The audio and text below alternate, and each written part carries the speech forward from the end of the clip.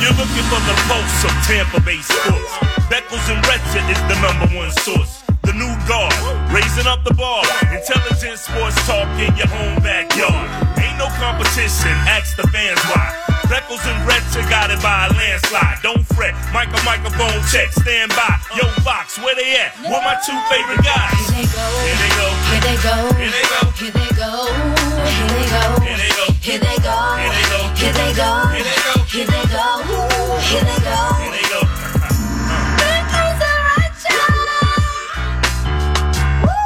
All right, here we go. Happy Monday to everybody out there. This is Beckles and Recher, 95.3 WDAE, 620 on your AM dial. Hopefully everybody had a wonderful weekend. Hopefully you've been safe. Mr. Recher, how was your weekend, sir, if I may ask? It was good. It went by quick. It did go by fast. Went by quick, but listen, a lot of Rays baseball. Yeah. Buccaneer football sprinkled in. A little bit. Went to the movies Friday night with the kids. What'd you go see? DC's Super League of Pets. Any good? Yeah, it's We're actually good? pretty good, yeah. Some of those animated. Is it animated? Yeah, but it was with The Rock and A lot Kevin. of those animated stuffs are really Rock well done. and Kevin Hart. Real good. And John Krasinski. Yeah. Bro, it was funny. As long as you watch how you go with the kids. Yeah. But you watch it and you're like, that was funny. What is The Rock and Kevin Hart going to put on that's bad? I mean, you think that they see a few scripts? Yeah, the script. Okay, so they get to pick their script, so they're going to pick a good script. So basically, he's the Leo of the modern days. You got that right. And then Saturday we watched the new one on Netflix with Mark Wahlberg and Kevin Hart called Me Time. Okay, Pretty good. Funny. Yeah, it was pretty good. Mark Wahlberg, Kevin Hart. It's a good start. You can't beat it's it, a good man. start. Yeah, two likable dudes. Yeah, so it was a lot of fun. But yeah, watching the game and just kind of kicking it, chilling, and keeping it low key, and chilling. Good to see Tom Brady out there. It was good to see the Buccaneers. It's just it's a little taste, right? It was a little appetizer, and a little bit. I know I saw your notes, and I'm just ready for some real football. I'm ready for some. Because that's not real football. Let's go. And that doesn't really tell us what's going on. Yeah, man. It really doesn't. But we're in a good place now. It's over.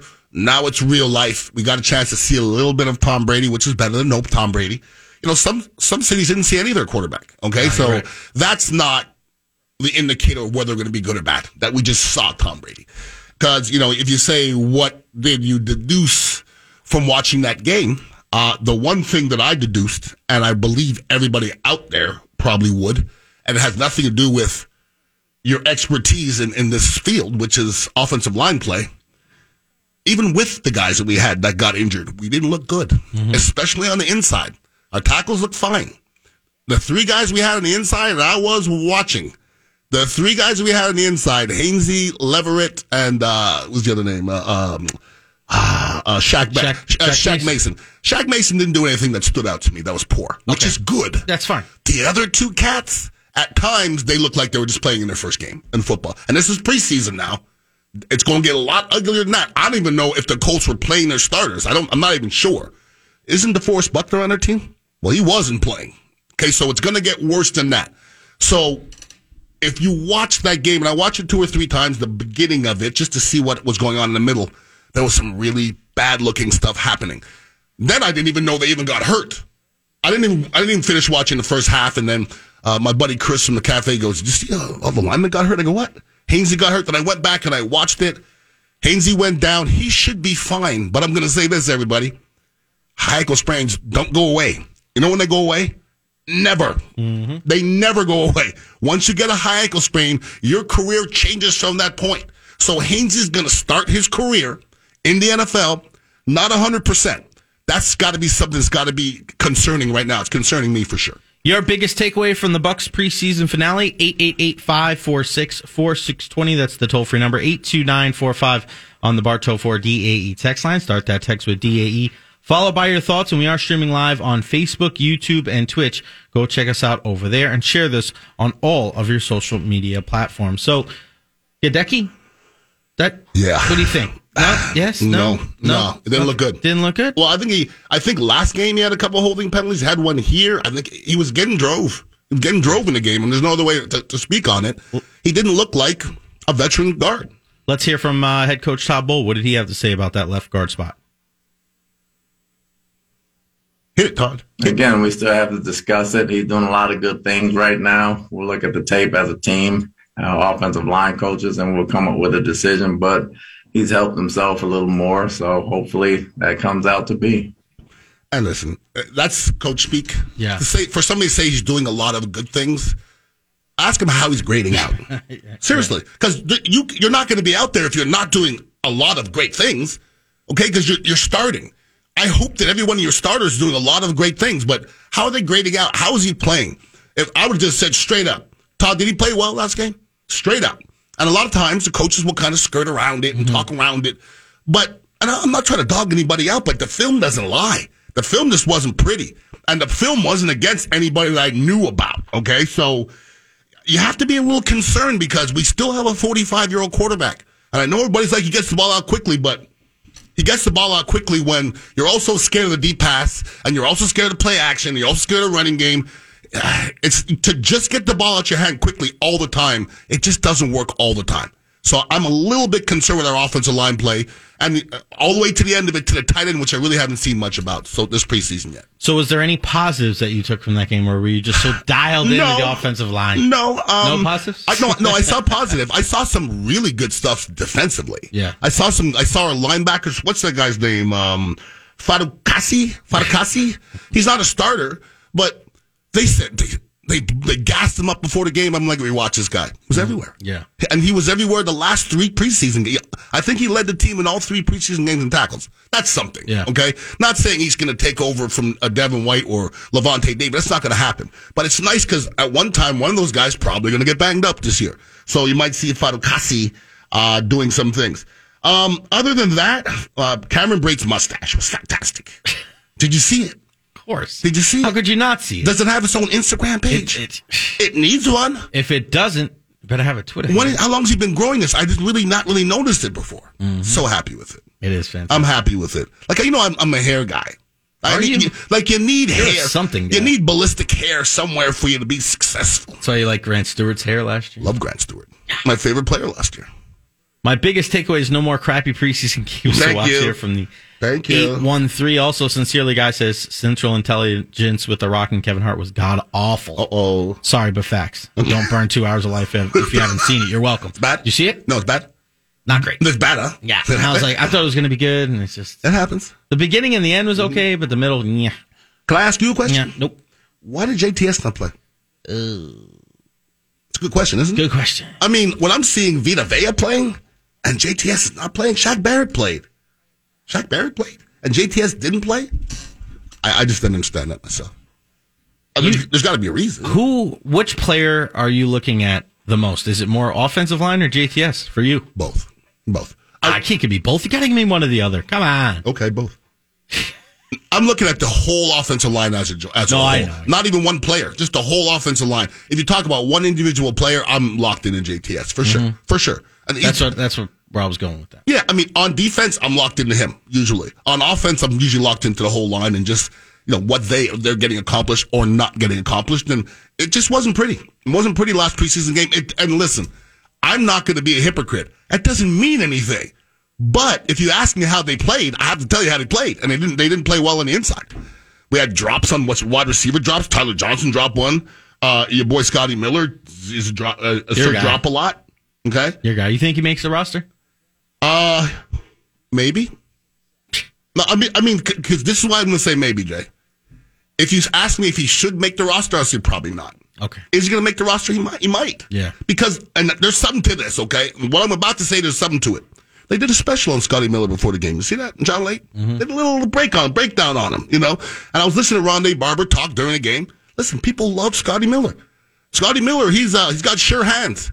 Why does he have sure hands? He had 5 catches last year, dropped one last week, and dropped one this week. How does that sure hands? I don't get it. When was the last time you saw Chris Godwin drop a pass? Okay, those are sure hands. So, I mean, Scotty Miller, if you're a fan, okay, if you have a jersey of him, okay, but you haven't seen anything this preseason to make me think that he's doing anything to help this football team. So, should he make the team? Not sure. Will he? Probably. We'll find out here real soon. Another player that a lot of people were discussing over the weekend was Chris Godwin. And I know Todd Bowles was asked this because as much as we want to talk about all the weapons that Brady has, whether it's Julio Jones to go with Evans, and you bring in Russell Gage, the big question mark at the start of the season, will he play week 1, is Chris Godwin. Let's hear from Todd Bowles on that one. They'll know better than I will. So better safe than sorry. We never want to put him out there early before it's time. But at the same time, if he's healthy and he's 100% and they give me full green light, you got to go. I think with an injury like that, you're never going to know until you get hit below the waist. You know, you can get knocked around in practice, but that's all upper body. For anybody that comes back from any one of those type of injuries, until you get hit below the waist in the knee or in the leg and you bounce up and know you're okay, you won't know you're going to be okay. Whether it's week 1 or week 10, it's going to feel the same until you get tackled. So we'll wait and see when clearance is 100%. And when that's 100%, you know, he still has to take the hit. He understands that. We understand that. And that's just the way football's been played. So, you know, hopefully he's okay when he takes that kind of hit, and we can move on from there, and he knows he's okay, and we'll move on. Did you say Clarence? Did he call him Clarence? Or did you say Clearance? Clearance. Okay, I thought he said Clarence. I go, is his name Clarence? Chris could be Clarence. Now, I'm going to disagree with our coach right now. Fearless leader. Todd Bowles. Football has not always been played that way, Todd. I'm sorry. I played the game. So I'm going to ask everybody out there, and this is me. I'm not questioning somebody's toughness. I will never do that. Okay, you got to be a tough SOB to play in the NFL. He said something that I agree. He said, well, you're never going to know what it's like to get hit below the waist till you get hit below the waist. So what's the big difference if he gets hit below the waist? Well, he's not going to get hit below the waist until the first week, if any. Week 1, week 3, week 4, you think there's that much of a difference? Like, once again, I'm not questioning anybody. But to me, if you're waiting for somebody to be 100%, you might be waiting a while. Because I played the sport, and sometimes you have to go back at 85% and work your way back to 100%. Because 100% is just not something you keep on getting as you get older. And Godwin is not an old player, but you ain't never going to be 100% anymore. So for Todd Bowles to say that's the way football's always been, no, it's not. Because I've seen guys go on the field. I've never seen anybody miss a whole training camp that could participate before when I played. It's changed a lot. And it's for good reason. The guys are getting a lot of money. But they're babying them a little bit. And I think that's part of sports now. I just don't think that's going to change. It really ain't. It helps, too, when you have other guys at the position. I'd say it helps a lot. One of my biggest takeaways, it was just good to see Tom Brady and Julio Jones hook up. Mm-hmm. And I feel if Julio can be healthy, he's in line for a big bounce-back season after struggling last year with the Tennessee Titans. Some news, I just checked it on Twitter. I don't know how I missed this one, but Joe Tryon-Shoyinka held out because he was sore. So just sore, so that's why we left him out. So that's what Todd Bowles had to say about JTS. Does that worry you going into the season? It's not good. Yeah. I mean, it's not a big... Listen, I don't like to make a mountain out of a molehill, but you're sore? Mm-hmm. Pretty sure Vita's sore and Shaq Barrett's sore, and I bet, Levante's probably sore in his 15th year. You're sore? All right. My eyes on him, though. JTS is, to me... You're sore. There's part of me that feels that JTS is almost set up to fail. Because there's so many people that are, oh, wow, he flashed so great on this amount of plays, but then you look at the production and you go, okay, well, now's the year, right? Like, this is the time. Okay, people say, oh, he had to move him up and down the defensive line, and, he's playing on the inside, didn't do that all that much. Now he's just going to focus on staying on the outside and do his thing. All right, well, that's great. Well, what if he doesn't do the job then? Then what's the excuse? I don't like making excuses for young players. Thank you. You hear it for Tyler Glass now. You hear it for Wander Franco. Now you're hearing it for JTS. You hear it for Scotty Miller. It's weird how sports are. There's certain athletes where no matter what happens, people denigrate the hell out of them, and they're just bash, bash, bash, bash, bash. But then there's other guys, and people always want to find something to say, well, at least they did this, and it's like, well, how come? Well, can you say that about Scotty Miller? Else? Yeah, I just said it. I just gave you four examples. JTS, Miller, correct. And there's two other guys like that with Wander Franco and Tyler Glass. Yeah. If you can play, you can play. Yeah. You know who's not like that? You know who's the other side of that? Mikhail Sergachev. Correct. People are always trying to find a way to bash Mikhail Sergachev, and I'm thinking to myself, one of Stanley Cup final games, correct. He led the time on ice. He played more than Victor Hedman did. I think it's a likability thing, Jay. It's a likability thing. But he's never done anything. Like, well, he whooped somebody's ass, and everybody loved him after that. But it's weird, man. Mm-hmm. There's a lot of reasons, and sometimes it's based on certain things that have nothing to do with what's on the field, the ice, the court. Agreed. Jameis Winston's another example of that, where even the most staunch defenders of Jameis Winston, people would go against him even when he played a good game. Yeah. You're like, well, wait a minute, how can he win? He almost threw a pick there, and I was how like, can he win? Bro, like, I get it. I get it. He threw 30 interceptions. But even in good games, people are like, well, if he does that again next week. It's like, we're not talking about next week. We're talking about right now. Like, nobody said when JTS had a bad game, oh, well, he'll come back next week. Do we know that? He hasn't proven anything in the league yet. I'm with you. I'm keeping a close eye on JTS because I don't want to see flashes. And this is a high draft pick. You expect this guy to play. And don't tell me that when we get to week 9 and if he doesn't have anything showing up on the sack chart, you're looking at 2 picks back-to-back with JTS and Trask that haven't contributed to the team. At all. Now, and listen, I agree with 100% of what you just said. People like to make excuses for people that they like, usually, okay, or that they're wishing do well. I get that.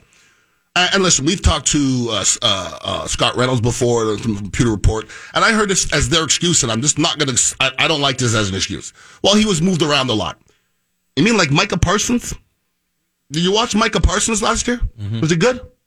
It's fantastic. Okay. So you can't hide nasty and great. You could put Lawrence Taylor anywhere on the defense. You ain't going to hide him. I bet you could put Lawrence Taylor at nose guard, and his name will be said. So you put a guy inside a little bit, and that's not an excuse. It's not an excuse. You're sore. It's funny that you say that, too, because I remember when the Giants won that Super Bowl and JPP was a rookie. You know Doesn't matter. They moved them all over the Didn't defensive matter. line. You're a football player. Jay Tuck. It was Osi Umenyiora. They had that NASCAR package that Steve Spagnuolo ran, and JPP went inside, he went outside, and he was effective wherever he went. So, to me, when you start making excuses for these athletes in there, I don't know.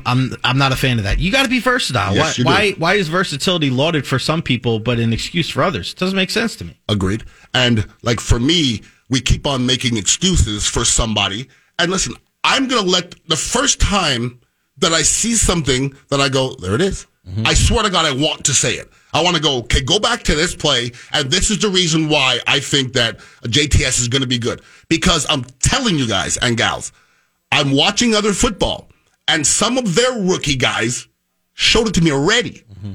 Like from Jacksonville, Walker. Trevon Walker. Hutchinson. Like what they've done in this short preseason, I didn't see all last year from JTS in the preseason, right? Like, run somebody into the quarterback. House somebody.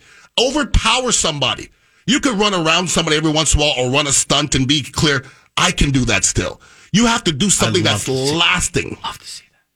I can still run a stunt. Yeah? Yeah. I can still bring down a quarterback and run a stunt. Yeah. I don't want no lineman touching me, though. Count. I don't want no lineman touching me. Madden 23's out. Madden 23's out. Yeah? You got it? Yeah, I've been playing it. Yeah? How you been doing? Started off fantastic. Not so great now. Yeah, why? I've been playing with my boy Chris from the cafe. Yeah. I had him I beat him 7 straight times in Madden 22, and Madden 23 came out. He beat me once, then I beat him 7 straight times, or a couple straight times. Then he beat me 5 straight. Wow. We're in the midst of 5 straight. Not happy. No? Now, I got to go back to the drawing board. What teams have you been using? I've been using Buffalo. Buffalo's nice. Josh Allen. See, I need a quarterback that can move a little bit. I swear to you, I'd take the Buccaneers. You know the reason why I don't? Tom Brady don't move. So slow. Yeah. 8 pianos on his back. Your quarterback has to be able to run. If you have Lamar Jackson, the rest of it doesn't really matter because he just does things, you know? Tom Brady he's a pylon pretty much.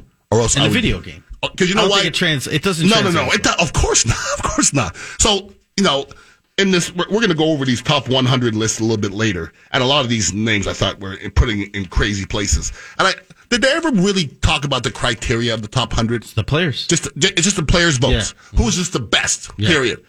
Some of it I agree with wholeheartedly. Some of it came out crazy. Cockamamie. Some of it doesn't make sense, but it's their vote, so I guess it makes sense. Who finished number 1 on the list? Well, we posted it on Beckles and Recher.com. You can go check it out now during the break. But also Tom Brady's post-game comments. We'll hear what he had to say after the preseason finale against the Indianapolis Colts. We want to hear from you. 888-546-4620. Again, we are streaming live on Facebook, YouTube, and Twitch. Check us out there. And then 82945 on the Bartow Ford DAE text line. We'll talk all things Tom Brady on the other side. Beckles and Recher, 95.3 WDAE and AM 620. Like bookmark it. 95.3 WDAE.com for all your Tampa Bay sports needs and more. Now back to Beckles and Recher on WDAE, streaming live on the iHeartRadio app. All right, welcome back. Beckles and Recher, 95.3 WDAE and AM 620. 888-546-4620 if you want to hop aboard and join us, talk all things Buccaneers. We're going to get to Tom Brady's comments here in a minute, and also his status as number one on the top 100 list done by the NFL players. Well, let's go to Mike in Tampa. He's been waiting through the break. What's up, Mike? Hey, guys, thanks for taking my call. Listen, it's on the subject you guys have been talking about. And first of all, I want to start off by saying I want to thank Tom Brady. This is about the fifth time on the air I've thanked Tom Brady for coming to Tampa Bay, because he is the biggest Band-Aid in the NFL. He can make things work with less talent around him. And let me tell you something. You know why he's number one? Because he gives you the best chance to win. That's why he's number one. So if anybody doesn't understand that, I don't know what else to tell them. But about these draft picks, man, I think you're right on point. People are starting to realize this. Ian, you touched on it. You got to be a football player, man. That's what it really comes down to, because if you're a football player, you're going to make yourself known. There's one thing, but you don't have to get schemed up. They don't have to dress up the defense for you and scheme these things up for you to make a play. You do it naturally on your own. You create your own impact on the game is really what it comes down to. And I've had these conversations, and people say, yeah, but what about Tristan Wirfs? I say, well, if you remember correctly, there was 5 offensive tackles that were first-round grades that year. He was the 5th one selected. Yep. We got lucky on Tristan Wirfs, to be honest with you, because if it wasn't Tristan Wirfs available, one of them other GMs that done their homework correctly and drafted him earlier, we would have drafted one of the other ones that didn't turn out to be that good. And we were so desperate, nobody can even tell you who was going to play right tackle that year. We gave him a 4th-round draft pick to move up one spot. They say, well, yeah, what about the safety, Winfield? I said, yeah, well, what about the other 3 safeties he drafted that couldn't even play on Sunday? So you guys are on to something. It's starting to become pretty much known now. People are starting to figure this out. Jason Light just hasn't drafted very well. I'll hang up and listen. All right, Mike. I'm not going that far with it. I mean, we are a competitive football team. In between some of them stinkers, there have been some gems too. Okay, the whole Tristan Wirfs thing, I agree with you. We lucked into that. Okay, because just like everybody's like, God, the Patriots they know what they're doing. They drafted Tom Brady in the 6th round. No, come on, stop it. They didn't draft him 5 rounds before that. They should have drafted him first in the draft if they redrafted it. Okay, he got drafted behind Giovanni Carmaz. There you go. So Tristan Wirfs fell into our laps, okay? We don't even know if the Buccaneers didn't have Mekhi Becton or any of these other guys rated higher. We have no idea. And they're looking at this list here, the top 100, where they put Tristan Wirfs, I'm shocked where they put him. Not saying he doesn't deserve it, but I'm shocked where he is on this list. And we're going to go over it a little later, because I didn't think he could get up that high that quickly. Good for him, because everybody around him. There's a lot of respect for him. Justifiably so, though. When you watch that film, I'm telling you, I've been watching film for my whole life. When you watch Tristan Wirfs, it's different. Okay, Donovan Smith's a really good left tackle, okay? As far as technique goes, he can't hold Tristan Wirfs' jock. Tristan Wirfs barely takes false steps. Donovan Smith gets it done. It ain't sometimes all that pretty. Tristan Wirfs, everything he does is pretty as an offensive lineman. And he's definitely graded the right way. I'm amazed at how quickly he can go up in 2 years. But people are seeing it, for sure. It's a beautiful thing. It is. Because you were keeping a keen eye on Tristan Wirfs, because you warned a lot of people. It's usually very ugly in year one for an offensive lineman, but almost always. And I'm one of them. I played 16 games. That's why Gadecki, if he goes in there this year, you just can't expect him to be Tristan Wirfs. You could expect him to be Ian Beckles. And I'm just telling you, I ended up having a pretty good career, but my first year, it wasn't pretty. And I didn't have Tom Brady behind me. I had Vinny Testaverde or Chris Chandler or Steve DeBerg, whoever the hell it was, but it wasn't Tom Brady, and everybody around me wasn't that damn good. So it didn't stick out as bad. If you put rookie Ian Beckles at right guard, it's going to stick out, because everybody else in the offense is ready to rock and roll and win a Super Bowl. So Gadecki sticking him here at left guard, it may work, but I don't know if it's going to work for what I saw on Saturday, unfortunately. So Tom Brady, the list came out late last night, voted number 1 in the NFL top 100. We shocked? A little bit. I was, for sure. Okay, a little bit. I didn't think there was any chance for him to be number 1. And you got to check it out. It's up on BecklesandRecher.com. I think it was Jalen Waddle that said, dude's 80 throwing for 5,000 yards. Hilarious. But it's true. Tyrann Mathieu, he goes, he led the league in passing yards. At 44. Me, when you take a step back, because sometimes you get a little bit too close. I think when you take a step back and you realize, like, dude was not. We talked about it last week, about how guys like Wayne Gretzky and some of these other older athletes, where, they just look a little weaker. They're still very good, right? Cerebral, the mental side, they're unmatched. But physically, they're just not the same guy. Look at Albert Pujols, even though he's doing really well right now. Miguel Cabrera is another great example. But look at Tom Brady, still flying, the ball's still flying through the air, and he's still up there with Aaron Rodgers, going toe-to-toe with the MVP of the league. It's mind-boggling. It is, and listen, this is something that a knuckleballer couldn't do. You know what I'm saying? Like a knuckleballer throws something different. Yeah. Like you're not supposed to be playing at that position, at that level, for that long, and be as good as you are at that moment. Everybody falls off. But people start falling off around 7 years ago. So if you'd have told me 35, maybe 35. Okay, I'm being nice because I'm being nice because 35. There's barely anybody even gets to 35. Okay, forget about falling off at 35. Cam Newton still isn't 35. I don't believe he is he? I don't think Cam Newton's 35 years old. He's done. Okay, Tom Brady, for him to still be at this level. To play football at 44 is breaking every rule. To lead the league in passing at 44 will never be done again. It's unheard of. It's never going to be done again. I can say that. It's not going to be done again. You can say that, sure? But yes, I don't know if you're sure. Not in my lifetime. You know why? I don't know if anybody else is going to play the 44 again at quarterback because athletes are different. They're different now. In all sports, they're different. Nobody lasts anymore. So the plays, he's a last Mohican. I don't know, man. Players play longer now, not less. No, I don't think they do. The quarterback position. How old is Aaron Rodgers? They play more. You're just going to pick out a couple. I get that, but if there's one guy to do it, but in general, would you put it past Aaron Rodgers? But this is the thing: you're going to pick out a couple guys. You're going to go to the Hall of Fame. I 38. get that, but everybody else comes and goes. Like how many? Like back in the day, there were so many other teams that had quarterbacks for a long time. Mm-hmm.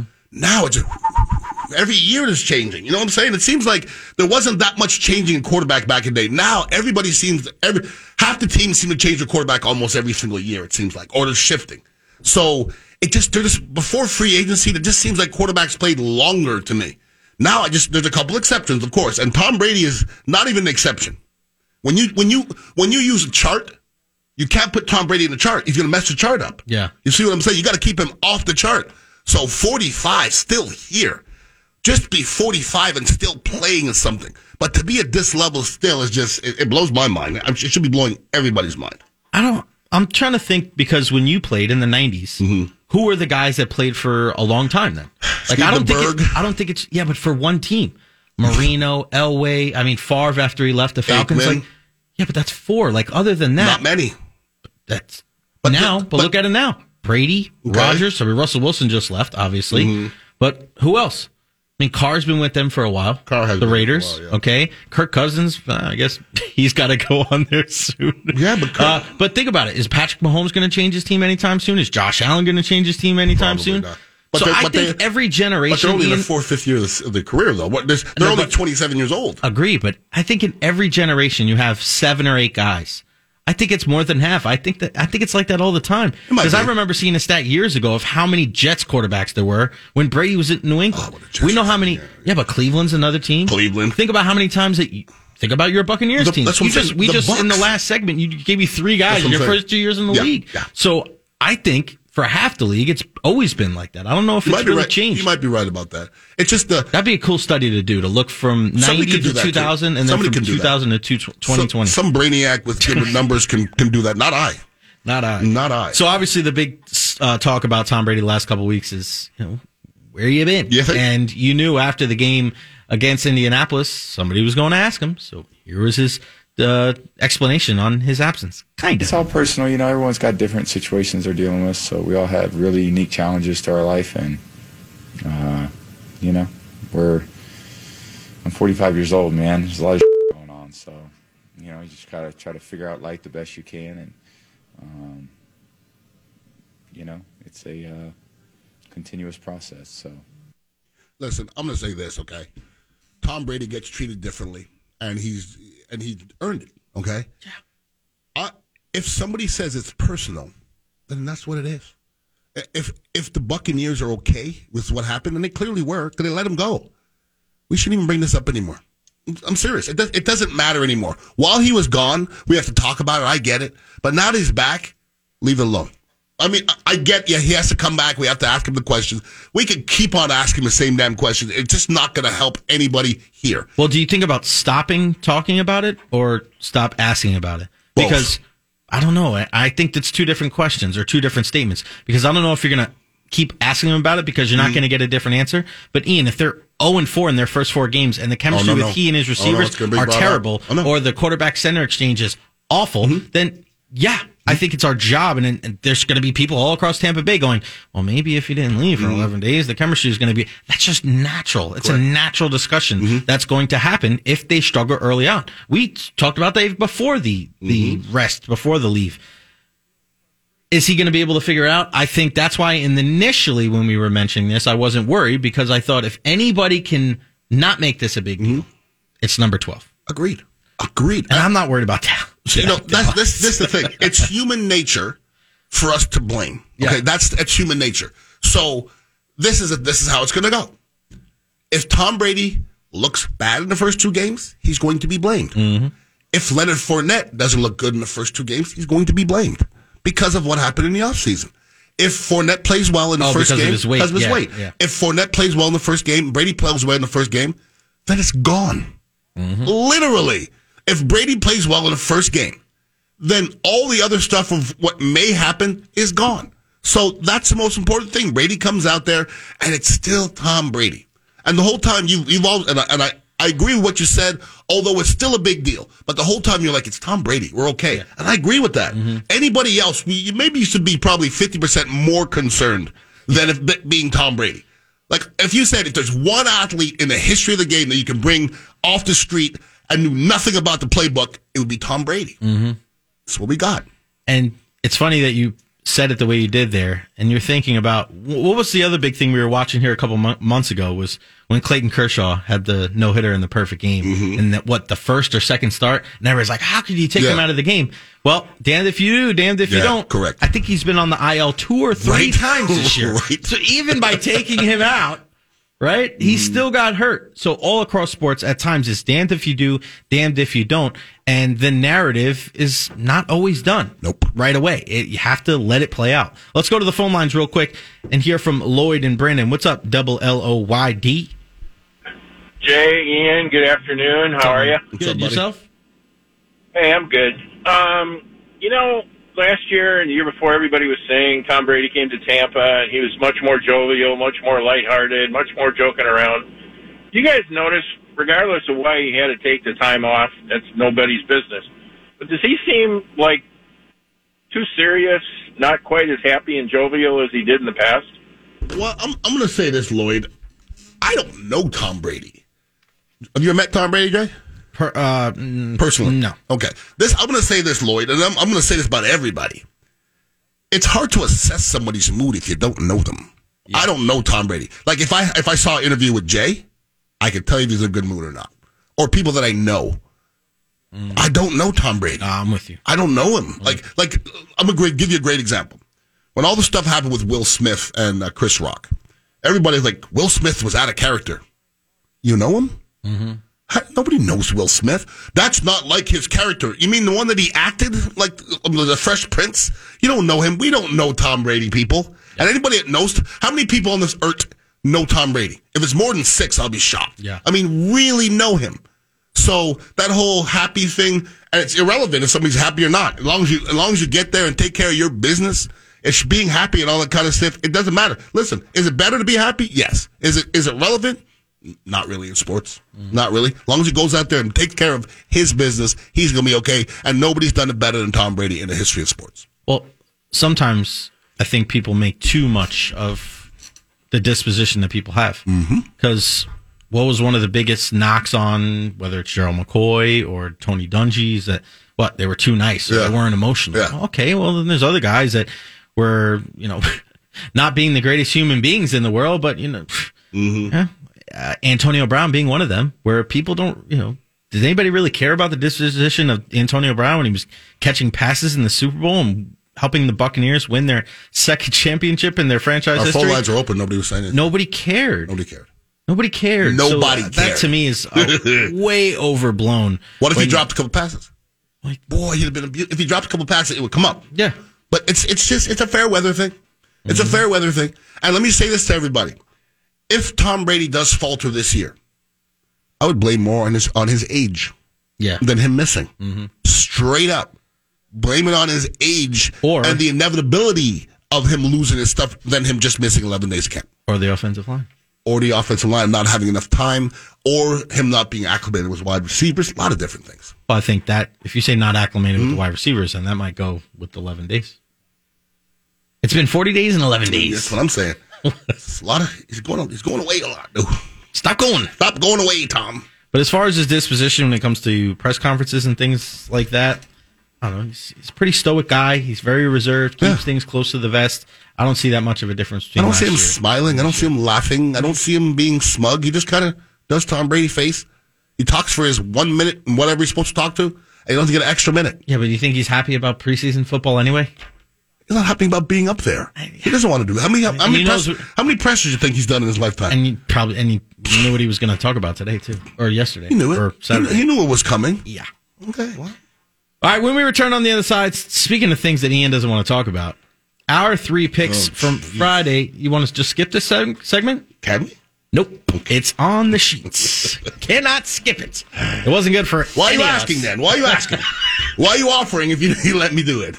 How dare you leave me down this path? Oh, my Lord. How dare you leave me to the water and not let me to drink? But first, Jane Ian for the Golden Diamond Source. Fellas, if you're looking for the hottest trends in men's jewelry, whether it's a gold chain, fashion rings, or even pre-owned Rolex watches, if you're planning on getting engaged, whether it's this summer, Christmas, New Year's, whenever, head on over to the Golden Diamond Source. It is never too early to plan ahead. We know that buying a diamond ring is a big deal and you want to do your homework. Well, our friends at the Golden Diamond Source have informed their staff to help you understand diamond buying and to ensure you get the best diamond for your budget. The Golden Diamond Source is a jewelry supercenter and has the jewelry to fit any budget, whether it's $250, $500, $1,000, $5,000, or $50,000. If you're ready to pop that question, a lot of us don't know a whole lot about diamonds. That's okay. They have 9 full-time jewelers in-house for all your jewelry needs, so they have a world of knowledge. They have the most amazing first-class staff, the most incredible inventory of diamonds, and diamonds from every single price range. You just don't have a friend in the jewelry business. You have the entire Weintraub family. Make sure to make it a Golden Diamond Source diamond. Golden Diamond Source, 3800 Overton Road in Clearwater, and always online at thegoldendiamondsource.com. Play ball! This is Beckles and Recher on 95.3 WDAE and AM 620.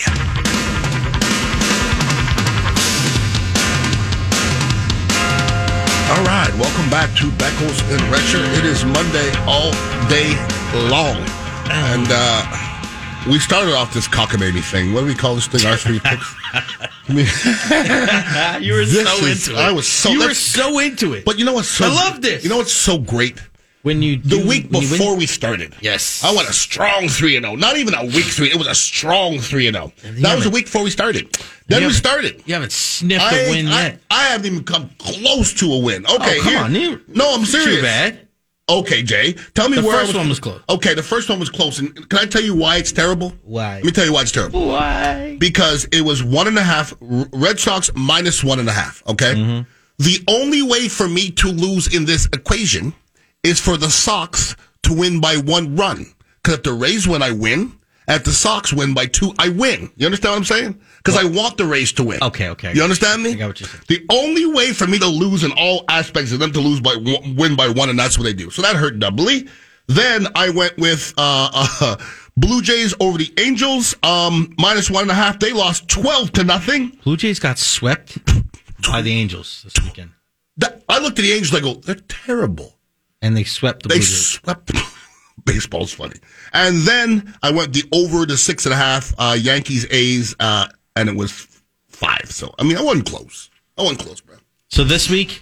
0-3. This year? Consistently 0-6. Ay, cojones, bro. Cojones. All right, we'll go with Ryan Hoppe, who's off today. He'll be back tomorrow. He had Dodgers, Marlins over 7.5. He won that one. Dodgers 10, Marlins 6. He had Reds, Nationals under 8.5. He lost that one because the Reds beat them 7-3. And then Blue Jays, Angels under 9. There's the 12-0 game as well. So he was 1-2. He's 2-3-1 on the year. I had Red Sox, Rays under 9.5, 9-7. No bueno there. Close. Yankees over the A's minus 1.5. I lost that one because the Yankees won 3-2. And this one I'm proud of. I'm proud. Cleveland, Seattle under 6.5. And And it went 11 innings. Good for you. And Seattle won 3-2. That's a good win there. That's a good win, yeah. That's a good one. I even had a run to spare. So 1-2 for me. So I as well, 2-3-1 on the season. So as a show, we are a mighty 4-12-2 collectively. 4-12-2. Wow. Yeah, it's good stuff. Good stuff. That's wild. Let's go to the phone lines. Let's go to Walter in Brandon. Wants to have a little Brady talk. What's up, Walter? How's it going, guys? What's up, bro? Hey, if you read Tony Dungy's book, A Quiet Strength, Herm Edwards was the bad cop, and he used to tell the guys, hey, you don't want to disappoint Tony back in the day when they were building the team and building great excellence by on the field and off the field. I just wanted to share that. Okay. All right. What was that pertaining to, if I may ask you? Brady? I guess talking about the disposition of the... They don't want to disappoint Brady? I think he was just discussing when we were just saying about Tony Dungy being too nice. Okay. And taking, well, I was looking there. too much into people's emotions. Yeah. I was there when Tony Dungy first got there. Yeah, no, I get it. But people say that he wasn't a great coach or he wasn't emotion because he wasn't crazy and over the top and rah-rah guy. Couldn't be more wrong. No, but that's what he was alluding to. So yeah, I mean, emotions is not yelling. It's really not. Mm-hmm. Emotions is not yelling. Not to me, anyways. Tony Dungy ain't a yeller. You want a yeller? Go ahead on, get you a yeller. I don't know. Seriously, go get you a yeller. Yeah, get you. Give me a teacher. I'll take a teacher. You can take a yeller. Mm-hmm. There are some yellers that have succeeded back in the day. Some. Even Bill Parcells. I'm going to say that's about Bill Parcells. Never heard him yell. Mm-hmm. Never. He didn't have to. He was kind of like me as a parent. When you say something, it's serious. Give you the look. So you just don't. You get the look like. Were you a look? What was your big? I have a look. The look? Oh, yeah. Yeah. When I walk into a room, the room changes. There's no doubt about that. When I walk into a room with children. What room you're walking in? Well, if there's a room of children, I walk in a room of children, it changes. And I want it to change. People go, that's because. I don't care what it's because. I want them to change. Because they're in my house. If you're in my house, we got to go by my rules. What about when you walk into the cafe? It's pretty much the same thing. There he is. There he is. Mixing a water, bud. You know what I'm saying? They're like you're drinking kava again. It's all good, man. It's good for you. It's from the earth. You got that right, bud. It's from the earth. Shout out to Frank the Kava OG. Yeah, man. It's beautiful. His Dolphins are good preseason. Ish. I don't know. I don't know. I don't know. You said that for him. I know. I did say it for him. I did. It makes him feel better, but I just don't know the Tua thing. The first play that had that hill bomb that was underthrown. You saw it? It's underthrown. Underthrown? Big time. Come on. Threw it 5 more yards touchdown. Just little things. There's little things or big things. I am so curious to see how that whole thing goes this year because when he has a bad game, what is Tyreek Hill going to say then? What is the coaching staff going to say? He's the most accurate ever. He's the most accurate quarterback of all time on earth. Of all times. Yeah. But what happens when he has a bad game? It's going to happen soon. It's not going to be a long time before he has a bad game. Okay. But I believe this. I really, truly believe this. I don't know if Tua has to ball out for them to win. I really don't. What would you see from Tua that would make you at least adapt the way you see him? Like, what would impress you from Tua if you saw him this year, being that you've been very critical of him so far? It wouldn't be as much from Tua as it would be from the organization. Well, I want to see. I'm talking about just Tua. What would you have to see from him where you go, oh, maybe he's a little better than I thought? I think in a perfect world, he's Mac Jones. Does that make sense? Okay, but you see what I'm saying? Is there anything that would make what I'm trying to say is do you think you know exactly the type of quarterback he's going to be, or is there anything that he can show you this year with all the weapons and all the protection that would make you change? Like maybe he's a little bit better than I thought. I mean, I'm evaluating quarterback position, right? Yeah. So I'm going to evaluate him like every other quarterback. So if they put it on him, because if you ask me, is this guy a good quarterback? I'm going to think of how much the team actually puts on him to win. You could still win and not be the guy. Okay, that's happened before. But if he leads the team to a couple of fourth quarter comebacks where it's stuff pretty much on his back, when he goes like, let's say he goes 11 for 13 in the fourth quarter with a couple of touchdown passes, and you go, that was him. I'm going to evaluate him like every other quarterback. That's my question. Like every other quarterback. Yeah. Like I don't start evaluating the quarterbacks from anything. I watch them, and that's what it is. Like a lot of people say, well, he's good for what? It's either your quarterback or a guard or a cornerback or a linebacker. You're not good for a rookie or good for a 10th-year player or good for a 45-year-old guy. Either you're good or not. So when you put the film on, if you're good as a quarterback or not. And I think when I said Mac Jones, it's because Mac Jones made the Pro Bowl last year. Mac Jones wasn't the top player last year. The situation put him into the Pro Bowl. I think the Dolphins' situation would have to equate to the success from Tua. And I think if they open it up and they let Tua be the guy that wins games, I just don't know it's the right equation for Miami. Okay, but if he does. If he does, I swear to you, I'll say to you, look at him. I was wrong. Yeah, okay. I've been wrong before. A long time ago, though. I don't even remember. I don't even remember it. It was so long ago. We just did our Why are you bringing up old stuff? That's 5 minutes ago. It's a long time ago. Anyways, I don't remember the last time I got 6 things wrong in a row. Let me carry on before Jay keeps on bringing up old stuff that I don't want to be brought. It's a beautiful thing. All right, we'll take a quick break. We're going to come back, and our Rays did salvage that series in Boston.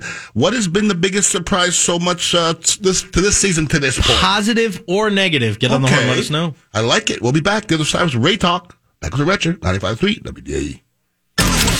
Now, more Ian Beckles and Jay Recher on WDAE.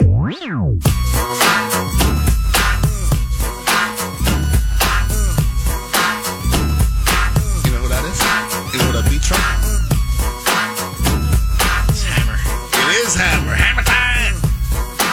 I was big on Hammer until he did that one video with that yellow banana hammock. I didn't like that one. Oh, boy. You know what I'm saying? It's a little too much to me, Hammer. Yeah. Don't hurt him, Hammer. All right, welcome back to Beckles and Recher, and our Rays did get one out of that series. It's a good thing, because I was ready to blame myself again for getting positive again on Friday. I was ready to get positive, and I was like, I don't want to do it, and I thought they were going to get swept, but they didn't get it done, okay?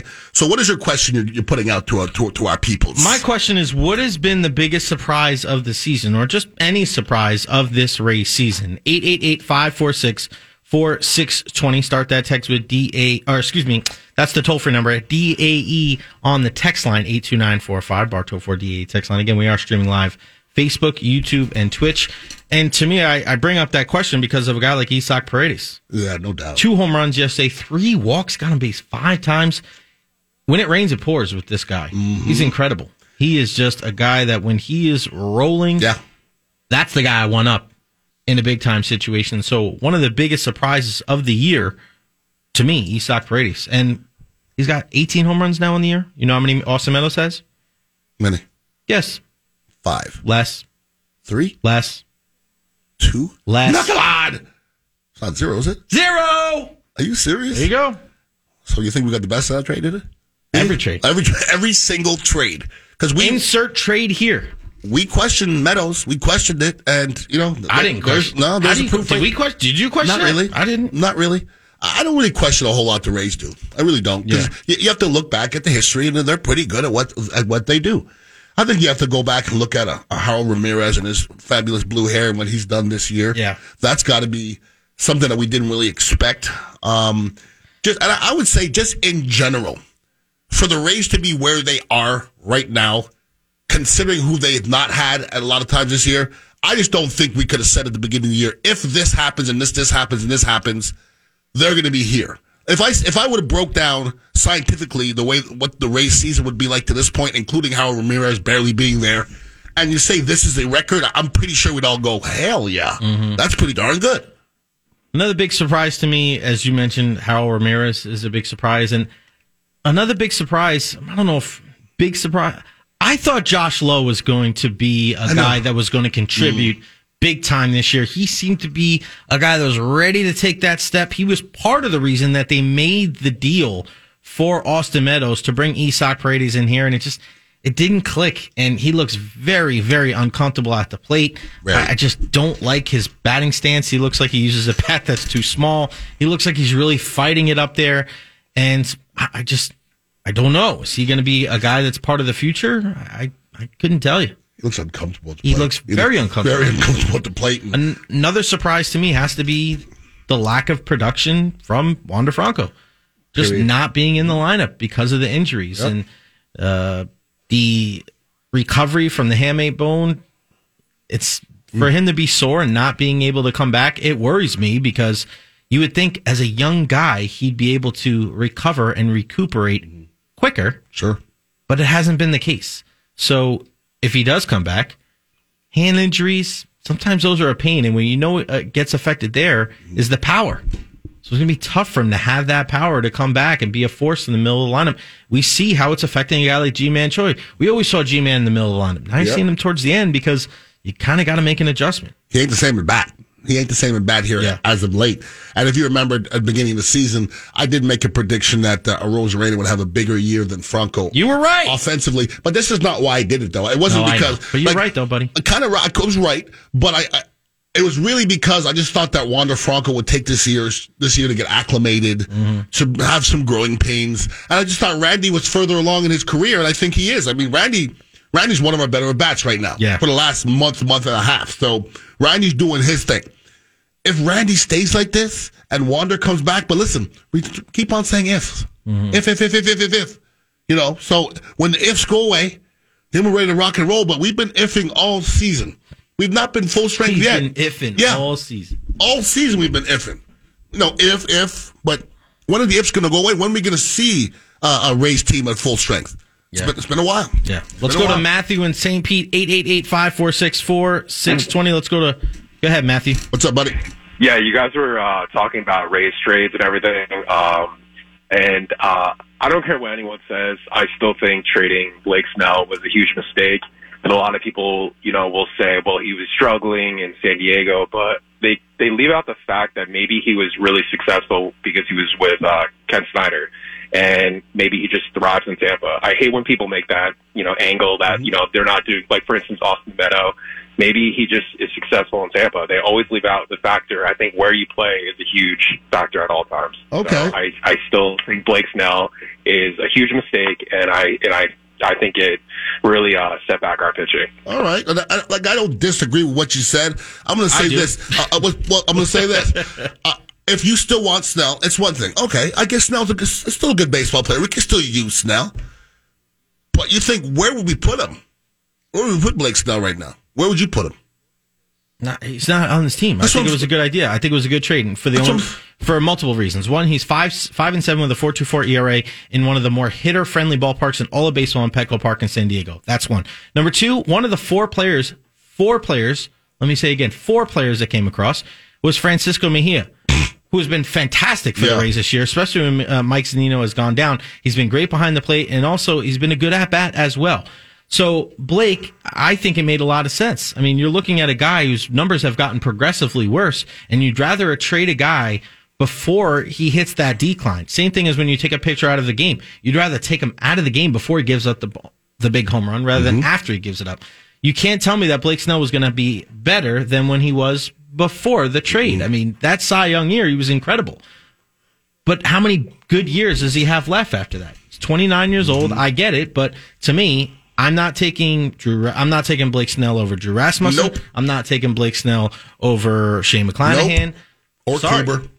I don't know about Kluber That either. might be a toss-up to me. That might be a toss-up. But, I mean, I look at those two guys. Who's got better numbers this year, Blake Snell or Jeffrey Springs? And he's making a lot less money. He's not making $12.5 million this year. I don't necessarily hate that deal, especially when you're getting 4 guys for one. You got Louis Patino in that deal. You got Cole Wilcox and Blake Hunt. We've yet to really see their impact with the big club, but Luis Patino is much younger, man. You're looking at a guy that's 21, 22 years old. That's going to be a big part of this team for the next couple of years that can pitch in multiple roles. I love Blake. You know that. But I think it was the right deal. I do too. And you brought up a couple of names, Mejia and Springs were 2 names that I had on my list of surprising players, positively. Yeah. You know what I mean? Like those. I don't know if Snell, if you kick any of those 4 guys we have in our rotation out right now, I really don't. And listen, pitching ain't our problem. Pitching's not the problem. Okay, if everybody says what's the issue with the Rays, and there's not really an issue. Okay, they're up and down. It's bats. It's not arms. I just at any time has our pitching been the issue this year? Not very often, anyways. There's how many times have we said, we wasted a pitching outing? We've said that too many times. And to me, we have enough arms if that's possible. But we could use a couple more bats. I think the catching position is huge. Francisco Mejia and trading midseason for Christian Bethancourt. He throws the ball pretty well from the mound as well. But man, for Bethancourt to be able to come in the middle of the season and be that productive offensively and defensively. It's just so smooth for him. I've been super impressed with those guys as well. And to me, another surprise is how much better we've seen from Taylor Walls over the last couple of weeks. He's coming up with some big hits. He's been solid defensively for the most part as it's gone forward. Some good surprises for me. I mean, looking on the back end of the bullpen, I mean, I want to see Nick Anderson in there. I want to see, you see what happened to Brendan McKay through one pitch, some issues with his UCL. Poor guy. Well, I mean, Brendan McKay, I'll just be honest, you weren't expecting anything from him anyway. I haven't really brought up his name as something that somebody's going to help for a long time. Because I remember his first start, then he kind of came and went. Then he's kind of been up and down, and since then he's really not been part of a whole lot of conversation. So if we get anything from Brendan McKay, it'll be a positive. But I don't know if the Rays are expecting that right now. It's unfortunate though because there was high expectations when he first came about. First round pick. So I'm saying first round. He's number 4 overall. Number 4. 2-way player. Okay, yeah. And I'm like, that'd be great. The first pitch of the appearance in AAA Durham. He was going to be our Shohei Ohtani. Not happening. Not happening. I feel for the guy. Yeah, seen him in more Lightning games than I've seen him at Rays games. Listen, I know a little bit about being injured and not being able to play. That's got to be frustrating. And it's got to be frustrating to be injured and you never really started. Never really started. Same thing with Brent Honeywell. That's He's it. Still kind of dealing with it, trying to How many years navigate have we been his bringing way. up his name? He's with 5? Oakland. He's navigating his way through the minor leagues now in Oakland, so he's healthy. He's just not pitching all that well. But it's been a good 5 years. Oh, yeah, for sure. Easily. Another surprise you'd have to say is Tyler Glasnow signing that deal. Yeah. I mean, because it's a good surprise. You brought it up very early this year that he was a possible trade candidate. And he still could be. Yeah. Because you know what? The Rays still don't pay as much as everybody else. No, and then that third year, or second year after this one, will be $25 million. Yeah. So, I mean, somebody can get a steal from Tyler Glasnow. That's a possibility. And he when and if he becomes healthy here, he's going to be one of our high-paid guys, okay? So, once again, if the Rays do get rid of him and get somebody else in here, I like what they're going to bring in already. Yeah. I like what they bring in. Like, they're good at what they do. Here's a good text from the 813 on the Bartow 4DA text line. Yeah, but can anyone beat the Dodgers in the playoffs? I tell you what, I watched a game last night. Atlanta and St. Louis. Man, those are two good baseball teams. St. Louis is tough. They are grimy. They have the bookends. You got Paul Goldschmidt, who could win the Triple Crown this year. Nolan Arenado, you know how much I love that guy. And they just grind. And they have great pitchers. Wainwright on the mound last night, turning back the clock at 40 years old, throwing curveballs as good as anybody in the game. And then Atlanta, they called these guys up. Vaughn Grissom and the kid Strider they have. I think it's Spencer Strider, their starter. He's incredible to go with Acuna Jr. They lost Freddie Freeman, and they haven't really missed a beat. How about the Mets? The Mets with Scherzer and DeGrom and the guys they picked up in the offseason and Marte. Man, it's that National League, those 4 teams, Dodgers, Mets, Braves, and Cardinals, watch out. I hope they beat each other up. Yeah. Somehow. Yeah, and the Phillies have been playing outstanding baseball, and they just got Bryce Harper back as well. A lot of firepower over there, though. It is. Lots of firepower. NL there is a lot of big talent there right now. Did you see that the Mets did the Old Timers game over the weekend? I don't think I saw that. Yeah. Who played it at? Probably more than I've ever seen. Really? Bartolo Colon was there. How did he look? He looked the same. About to say? Looked the same. How big was his hat? Big? The big hat? Inside 9 and Real big. 9 and 6/8. 9 and 7/18. Darryl Strawberry was there. Dwight Gooden was there. Bartolo, Pedro Martinez, Ray Knight, Mike Piazza. Nice. Everybody was there. They had so many people, and they retired Willie Mays' number 24. And I think that's really cool because he did play a little bit at the end of his career with the Mets. But, they got the colors, the blue and orange, from the Dodgers and the Giants that left. So to have them kind of retire his number, I just thought it was a nice gesture. When you have arguably the greatest baseball player of all time, I never think that's a bad move to retire somebody's number like that. Nah. People were getting bent. I saw some people online getting bent out of shape because how could the NBA retire Bill Russell's numbers? Like, come on, shouldn't we be looking? What does it do to you? But shouldn't we be looking for ways to honor people? Thank you. Like, there's so many things that divide us in this country, whether it's your religion, your politics, your sexuality, all this stuff that people have they just flip out over. Like, when people are trying to celebrate something and celebrate all the good that somebody did and how good that they played on the field, on the court, on the ice, like, what's the big deal? Like, you never heard anybody in hockey go, man, it sucks. Nobody can wear 99 anymore. Like, no, nobody wants it's it. Not. Like, nobody complained about that. It was like, yeah, makes a lot of sense. Well, it's like that all the but time. But if they retire, like, let's say they retired number 12 in football because of Tom Brady. Hey, whatever.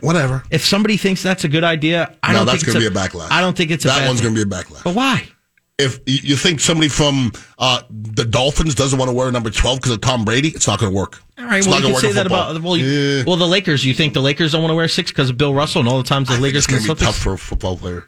All right, well, again, don't go too deep. I'm just using it as an example. Sure, absolutely. Okay, if there's a number that like, let's say Pat Tillman, if they decided to stop issuing the number 40 because of Pat Tillman, would anybody be upset with that? I mean, yes. Are you asking me? But that tells you everything. 100%. Somebody's Jay, lots of people are going to be upset. That's what people do. That's what we do on this planet. No, I get we it. love to be upset. I don't. I try not to myself. But I watch people. I'm like, therein lies my point. You just want to be upset. Yeah. Like you got up this morning. You were like, what's going to piss me off today? Oh my gosh. Seriously, I'm going to be pissed off about something today. For real. So pissed. Don't be the one. Don't be. You know what I'm saying? What are your thoughts on KK from the 727? KK, 2 letters, both after the letter J, back to back. Kevin Kiermaier, I think his time with the Rays is done. I would say it's a surprise he's not up there. He's always been there. Okay, yeah. You know what I mean? I don't think that's a surprise. He's always been there. KK's always, whether he's on IO, but he's always been there. He's always been the Rock. And even if he was hurt, he was always a guy. People always talk about him being the leader. We're not hearing KK's name anymore right now. Listen, we may not ever again.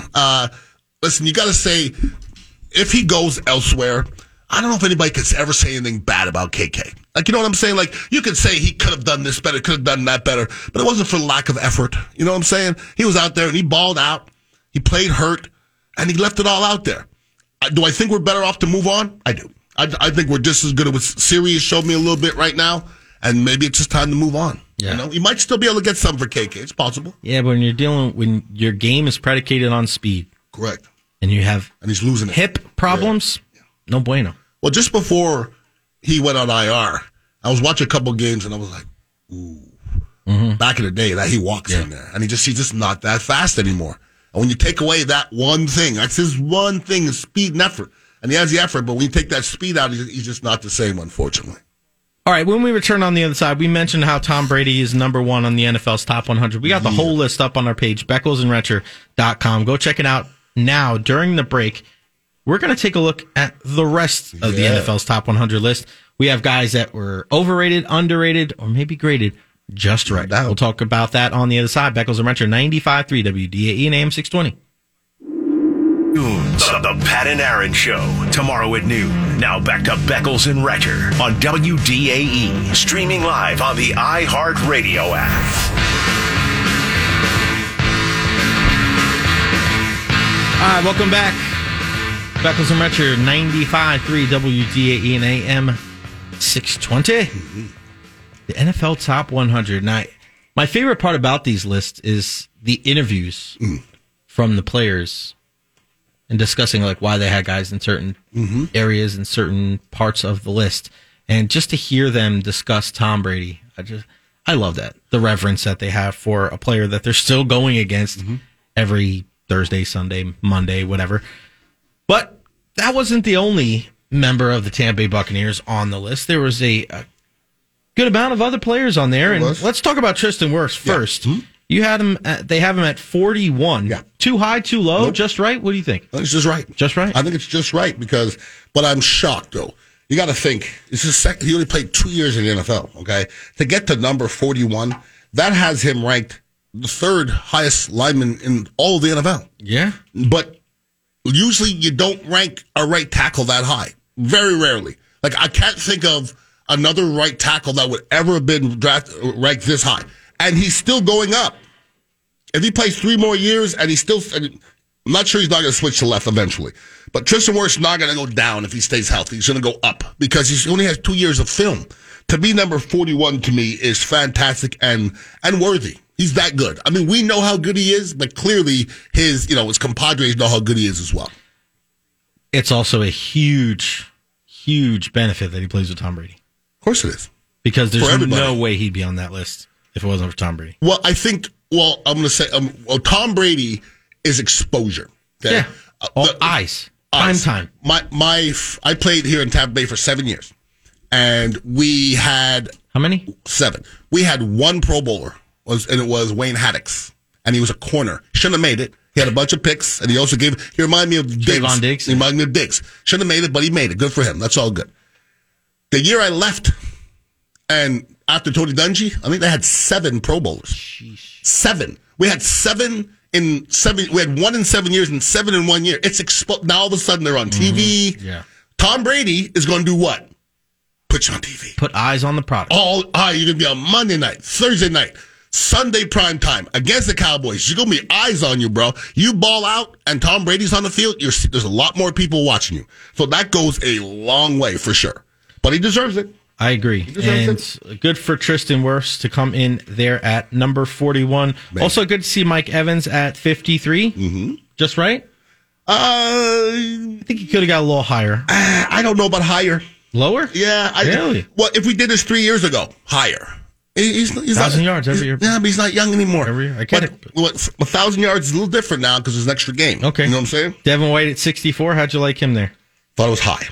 Really? Yeah, I don't think he's that high, personally. Well, okay, so if I say this, and once again, I'm not dogging Devin White by any means. Sounds like it now. But this is about making plays, okay? He don't make more plays than Budda Baker. And Budda Baker is below him. Mm-hmm. He don't make more plays than Cameron Jordan. Cameron Jordan's below him. And we can keep on going. Once again, not dogging him out. I just thought that was a little bit high. 75, Antoine Winfield Jr.? On the way up. Okay. Yeah, I thought that was good. Good spot? Yeah. And then Shaq Barrett, 86. Okay. Yeah, once again, a couple of years ago, it might have been a little higher. Mm-hmm. I think 86 is good. All right, let's go over some of the other names outside of the Buccaneers on this list of one. Remember, this is the players.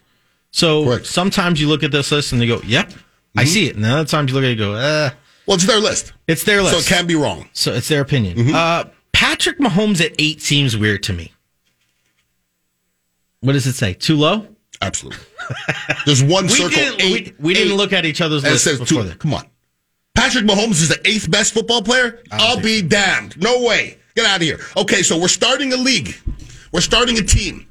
You're going to start with Devontae Adams, TJ Watt, Jonathan Taylor, Cooper Kupp, Aaron Rodgers, Aaron Donald, or Tom Brady, or Patrick Mahomes. I'm going Patrick Mahomes. That's where I'm going. So sometimes you see this in sports where guys get success early in the league, and then you win a championship, and then a couple years later you don't win a championship, and they want to hate you. Well, they start poking holes in your little things, and we've seen that across sports. And I don't think it's. You look at Patrick Mahomes; he can do anything on the field. Throw behind the back, he can throw left-handed. He's nuts. They're holding it against him now. They're holding it. They're holding it against him.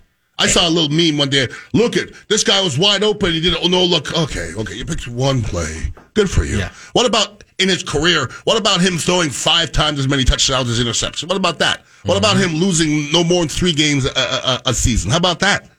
Those are pretty important things, I think. Anybody else in that top 15?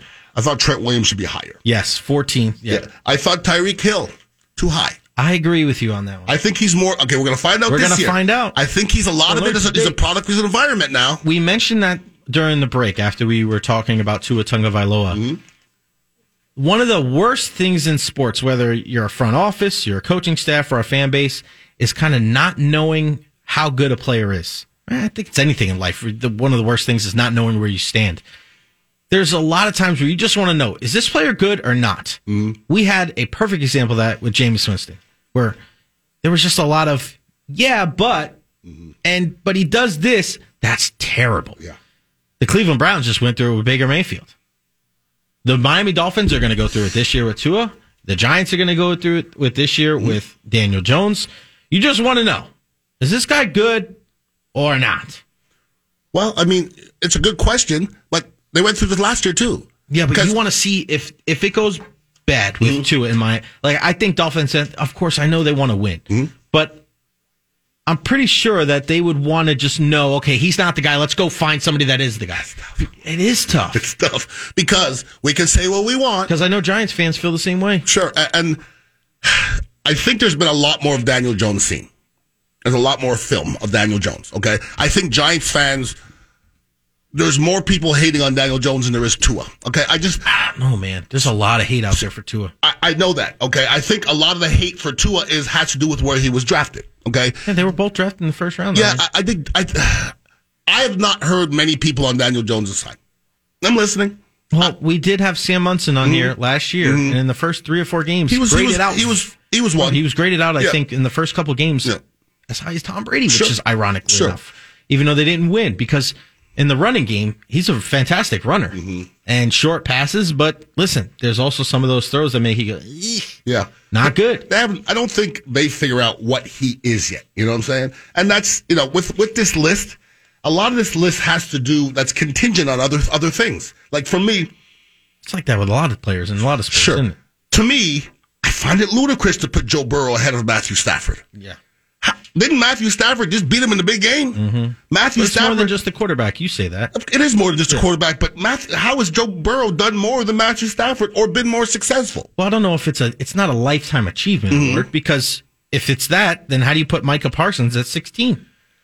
To me, he's defensive rookie of the year. Is a hell of a player. Don't get me wrong. Yeah, he's pretty darn good. You have Micah Parsons. You're telling me he's the 16th best football player, and Trayvon Diggs is the 23rd. On film, Micah Parsons is pretty darn good, dog. That's 1 year. I understand that.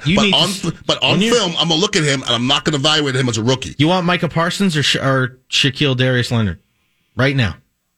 I don't know if I don't take Micah Parsons on that one. I'm Trayvon serious. Diggs too high at 23? Way too high. Okay. Way too high. I was about to say. Come on. First of all, the fact he made a Pro Bowl is ludicrous, okay? Even Dallas Cowboy fans laugh at Trayvon Diggs. Seriously. We had somebody at the cafe, we're bringing up Trayvon Diggs, and somebody goes, he made a Pro Bowl last year? They're like, he gave up so much booty. That's a fact. It's a fact that he gave up booty. Quick question, guys. There's one glaring omission. I don't know if you guys got to this yet. An omission? Glaring omission. Okay. Levante David. I don't think we even noticed that. How do you not have Levante David as a top 100 player? The disrespect. That's a good question. I'm okay with that. Listen, I thought Levante David played as well last year as he's played in a while, okay? Maybe he deserves to be on this list, no doubt. And if you talk about lifetime achievement, I mean, Levante needs to be on there for sure. But I thought Levante played pretty darn well last year. Yeah, I don't know if it's a guarantee, though. I didn't look at the list. Nothing's guaranteed. I don't know if he's... I don't really, at this point of his career, do I think he's a top 100 player? I don't know. I mean, he's a damn good player, but who are you taking off the list? So in that linebacker position, you taking Shaq Barrett off? Okay, I would ask you this: Von Miller's 93. Who's a better player, Von Miller or Levante David? I would ask you this question: who played better last year, Levante or Devin White? I think for me, it's Levante. Okay. For me. Yeah. And so I'm not dogging out Devin White. I just thought Levante, if he was on this list, I would be okay with it. It doesn't mean anybody just doesn't deserve to be on this list. I'll tell you another name. Honey Badger, 70, get out of here.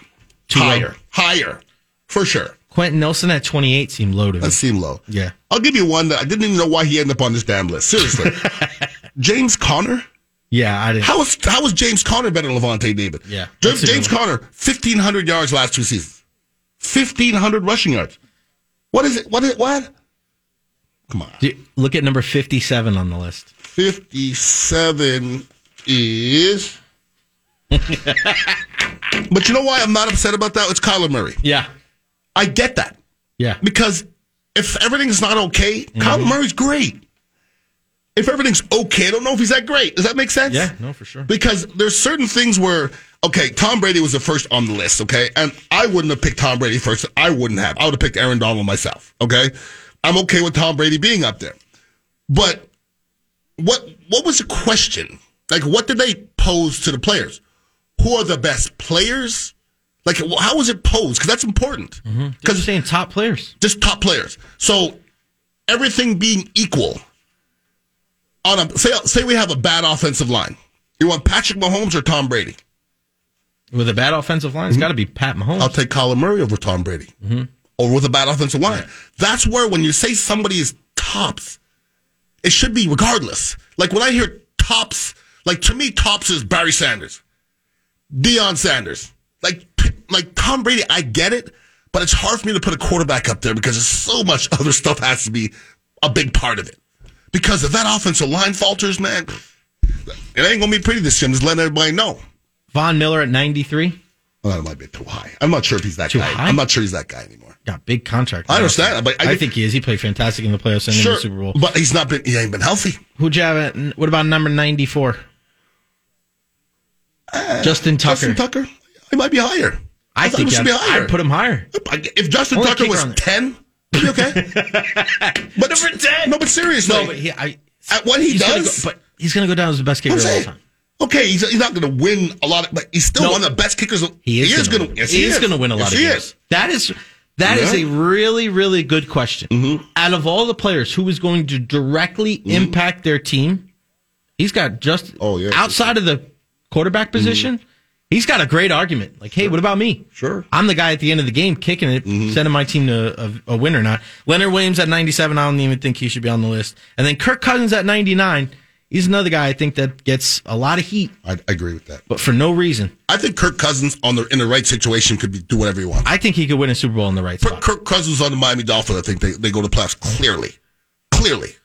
Justin Jefferson has been fantastic the first 2 years. Don't tell me it has nothing to do with how well Kirk Cousins has played. Tyron Smith, 92. He has been great. But my goodness. Now he's banged up. He won't be in there week 1. Yeah. Offensive line. I love to hear people saying this.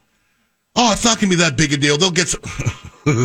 You lost your left tackle, not a big deal, huh? In training camp. Okay. Because, the Buccaneers are in a situation now where I can say everything's going to be okay, but you ain't going to hear that come out in my darn mouth, okay? Because we may be down to our third center and our third guard. And we didn't even know if our first center and guard could block anybody. So, we're in a situation right now. So, the Buccaneers have to, and watching that first preseason game, what is the one thing I've been saying that the Buccaneers are probably going to do? Run the football more. Well, how did I say they were going to do it? And they did it. The first snap, shotgun. I said that. I said, I don't see the Buccaneers lining up Brady under center, I formation, tight end. We're not really built that way. We came out with 4 wides, and we ran the ball out of shotgun. I think we're going to do a lot of that this year. I think we're just going to match up because I don't know if we can pound anybody. But if we put our 4 best wide receivers out there and let Brady do his thing, I don't know if anybody can mess with that. Yeah, but I look at a guy like O'Keefe that they drafted. He's going to play that old like Luke Stalker role where he'll be the fullback sometimes, and he's got that smash mouth. If you get him in there, Ian, you play with more of. You want to take the pressure off of Tom Brady and these younger guys. And as an offensive lineman, like you've always said, what do you want to do? You want to run the football. Well, you can run the ball out of any formation. That's the thing. I understand that. But what I'm saying is that when you have a young offensive line and you think it's going to take time for these guys to gel, don't you think running the football early on in the year is going to be paramount for this team until there is chemistry 100%. Built on the offensive line? 100%. I'm not really talking so much about us running. It's just the formation part. Yeah. You know what I mean? I just don't know if we have. Do we want to see 2 tight ends on the field at one time? Like, we don't have 1 wicked tight end. We want to see 2. That's taking away 2 great weapons. I would rather see all of our wide receivers out there. 1 running back and Tom Brady. And go from there. And spread them out. Because I don't know how physical we are.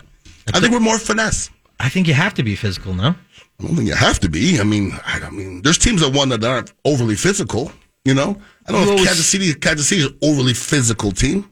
They're more finesse than me. You can win championships that way, offensively, not defensively. You got to kick some ass defensively. You mentioned Tyrann Mathieu, Chris Jones. You got to do that defensively. Absolutely. But offensively, especially with Chris Godwin, his status unknown. That's why, Ian, I'm leaning more towards running the football, playing that smash mouth type of game early on in the year. Yeah. Because if you have Kyle Rudolph on one side and let's say Otten on the other side. I don't like the sound of it. It doesn't scare nobody. To run the football? I mean, if that's what we're doing. You run the... I just don't see them lining up in 2 tight ends and running the football. That's not their mentality. Like, I'm almost never... Last year, we were more built for that, and we didn't do it. Like, this year, we're not built for it. So maybe they surprised me and do it this year. I don't know, but we're not really built that way. If I say what's the strength of our offense, it's our quarterback and our wide receivers. That's how we have to win football games. It's definitely not our offensive line. It ain't that right now, not for sure. And I said, it ain't our tight end. I don't know if I've seen our tight ends do much of anything in the preseason. So if you have an ability to put the ball in the running back's hands with guys like Leonard Fournette, Keyshawn Vaughn, Shaw White, and you run behind Shaq Mason and Tristan Wirfs. It sounds great. Exactly. It sounds great. I just don't think we're built that way, though. I don't think I've never seen the Bucs do that. What better combination in the league with the right tackle and right guard were you going to get with Tristan Wirfs and Shaq Mason, a guy who graded out higher than Ellie last year? Well, I mean, who's our tight end? I mean, do we have fullbacks in there? We could run that way out of shotgun. We could do that. Okay. You know, it just, to me, it's a different feel when everybody has their hand on the ground than if everybody's in shotgun. You see, it's a different feel. It's more of a passive thing. I just don't know if we're leaning. We're more passive, I think. So what change do you think will have to be made this year then? Because you've been saying that there has to be a change in the mindset and the philosophy where they have to run the football more. So is it just running the football out of the shotgun? It's just, you have to run the football, but it's the way they run the football. I just think they're going to run the football more out of wides, 4 wide receivers. Even early on in the year with these guys banged up? Yeah, because the first snap of the game, we came up in the, and they might not do it, but the first snap of the game, they came out, Tom Brady in shotgun, 4 wide receivers, and I was like, okay, maybe they did that for a reason, you know what I mean? Maybe they just want people to see it. That's possible as well. That's possible as well. That's where I'm kind of getting at with that. Because I feel like the Buccaneers are going to change their game plan. Well, changing their game plan would be going to shotgun more often, because last year we didn't do that much. I'm talking early on in the season. I think running the football until Chris Godwin gets back, until you have the ability to go 4 wide all the time. Okay. Until your offensive line gets healthy and builds that chemistry. I just feel like you want that offense to really be flying towards the middle, towards the end of the season, so you get ready for the playoffs. Well, we're hoping Chris Godwin's there the first week. That's possible. Hoping. That's possible. Is that an if? That's a huge if. Oh, you don't like the ifs? Huge capital He I, hates the ifs. capital F. It happens. It happens. All right, when we return on the other side, there's a slew of NFL roster moves, including the aforementioned Miami Dolphins. They cut 2 veterans. We'll tell you who on the other side. But first, Jay and Ian for the Golden Diamond Source. If you're planning on getting engaged, whether it's this summer, Christmas, New Year's, whenever, head on over to the Golden Diamond Source. Never too early to plan ahead. We know that buying a diamond ring is a big deal, and you want to do your homework. Well, our friends at the Golden Diamond Source have informed their staff to help you understand diamond buying and to ensure you get the best diamond for your budget.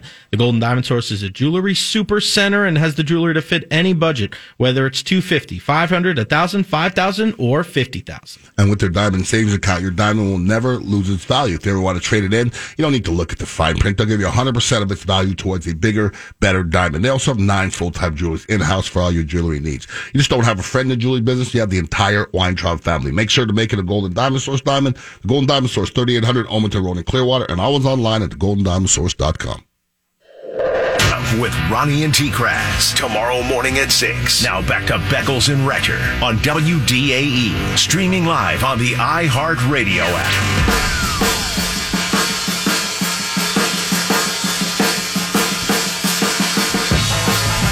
All right, welcome back to Beckles and Recher on this fine Monday afternoon. Hopefully everybody had a beautiful weekend. I want to add one more name I'm going to talk about. Lamar Jackson, 36, should be substantially higher than 36. Really? Period. I think you put Lamar Jackson on any team and you make the playoffs. I think he's that talented. You got to build your offense around the guy. Well, I mean, that's a guy to build around. You know what I mean? Like, you could definitely build around him and not have a whole lot and still make it successful. So I think he's higher than 36. That is just me. Now, latest NFL roster moves. Sony Michel cut by the Dolphins, as well as Mohamed Sanu. Okay. So there's a couple of guys there. Jags released Laquan Treadwell. Another guy that I was looking at. Oh, see, Sam Darnold got hurt over the weekend. I did. 4 weeks. I did. It's funny how, not funny, but it's ironic how things like that kind of unfold themselves. I know. The Steelers getting trade calls on Mason Rudolph. Listen, I know it's just the preseason. Kenny Pickett did look good. I know it's just the preseason, but you have to figure that Pittsburgh, just like you've alluded to in the past, with having a younger player behind or younger quarterback behind the incumbent, soon as Trubisky falters in Pittsburgh, and it may not be to a fault of his own because of that offensive line, people are going to be clamoring for Kenny Pickett because they're going to say, look at what he did in the preseason. Well, listen, if there's going to be a coach that's going to be affected the least, will be Mike Tomlin, probably, who doesn't really give a crap. And to me, if Pickett looks good, don't trade him. And that's your future. Yeah. Well, you're not going to trade him. Yeah, you draft him in the first round. Yeah, that's your future. So just stick with him. Let him sit back and learn. Mike Tomlin understands the equation. He gets it. He knows you can't put a young kid in there, or you can, but you have to babysit him like he did Ben Roethlisberger. He babysat Ben Roethlisberger. I believe Ben went to the Super Bowl his first year, did he not? Or in his first couple of years? Go look. He didn't throw the ball that much. No. They ran the football, Jerome Bettis, played defense, just like Russell Wilson did, just like a lot of these other young quarterbacks did. When we got a young Jameis, what do? Flingity, all over the place. Flingity. No defense, no run game, flingity. It's not an equation for success. Flingity may not be a word, but it is now. It is now. Brett Kern, the longtime punter for the Titans, was released. And that story with the Buffalo Bills punter, Matt Araiza. That is not a good story. Wow. It's not a good... And his attitude stinks. His attitude's funky. Like, I don't know, man. That ain't what I want. No. I mean, I don't know the allegations, I guess, but strong allegations. Strong allegations. I know. Yeah. Go read it. It's not good. Yeah, I don't. No, it's not good stuff. None of it. There's going to be more and more roster news over the next couple of days, so we'll definitely keep you abreast of the situation because, man, you're going to see veterans and Buccaneers going to be affected as well. So you're going to see guys cut, and I wouldn't be very surprised if there's names cut from the Buccaneers and they get scooped up real quick. I don't know if there's going to be a lot of surprises. No, not a lot of surprises. I think there might be a wide receiver goal that's something they can take a chance with. Yeah, we saw Stearns get cut today, so unfortunately he was the numbers game, could get brought back.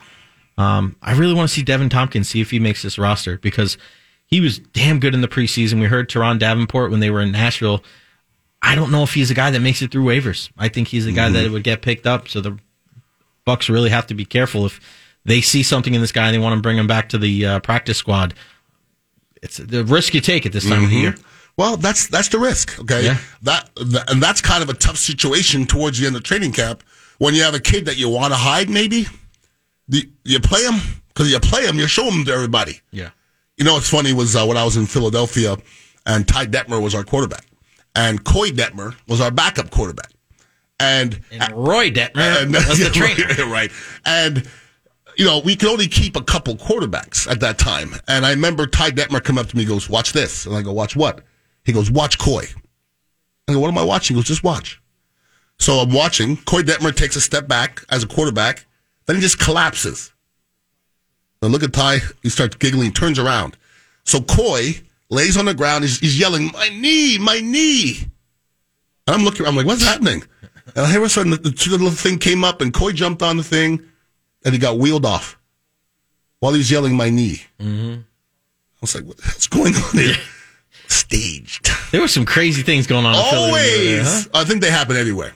Those things happen everywhere. Especially there. Yeah, but like hiding people, that happens everywhere. Yeah. Like you would say, Coy Detmer, hey, Coy, we're going to sit you down the whole year. You're going to lift weights and hang out, and you're just going to be the dude for a year. You're going to learn the system, and you're going to be a practice. He's not even a practice guy. He gets all his salary. So you're saying You're saying that Coy was playing Coy? Why wouldn't you? Either you take practice squad money or you get your entire salary and not play all year and lift weights. I'm in. Yeah. I'm in. I hear that. So you know how those things go. Okay, we're going to flip the script and come back. We have halftime heat.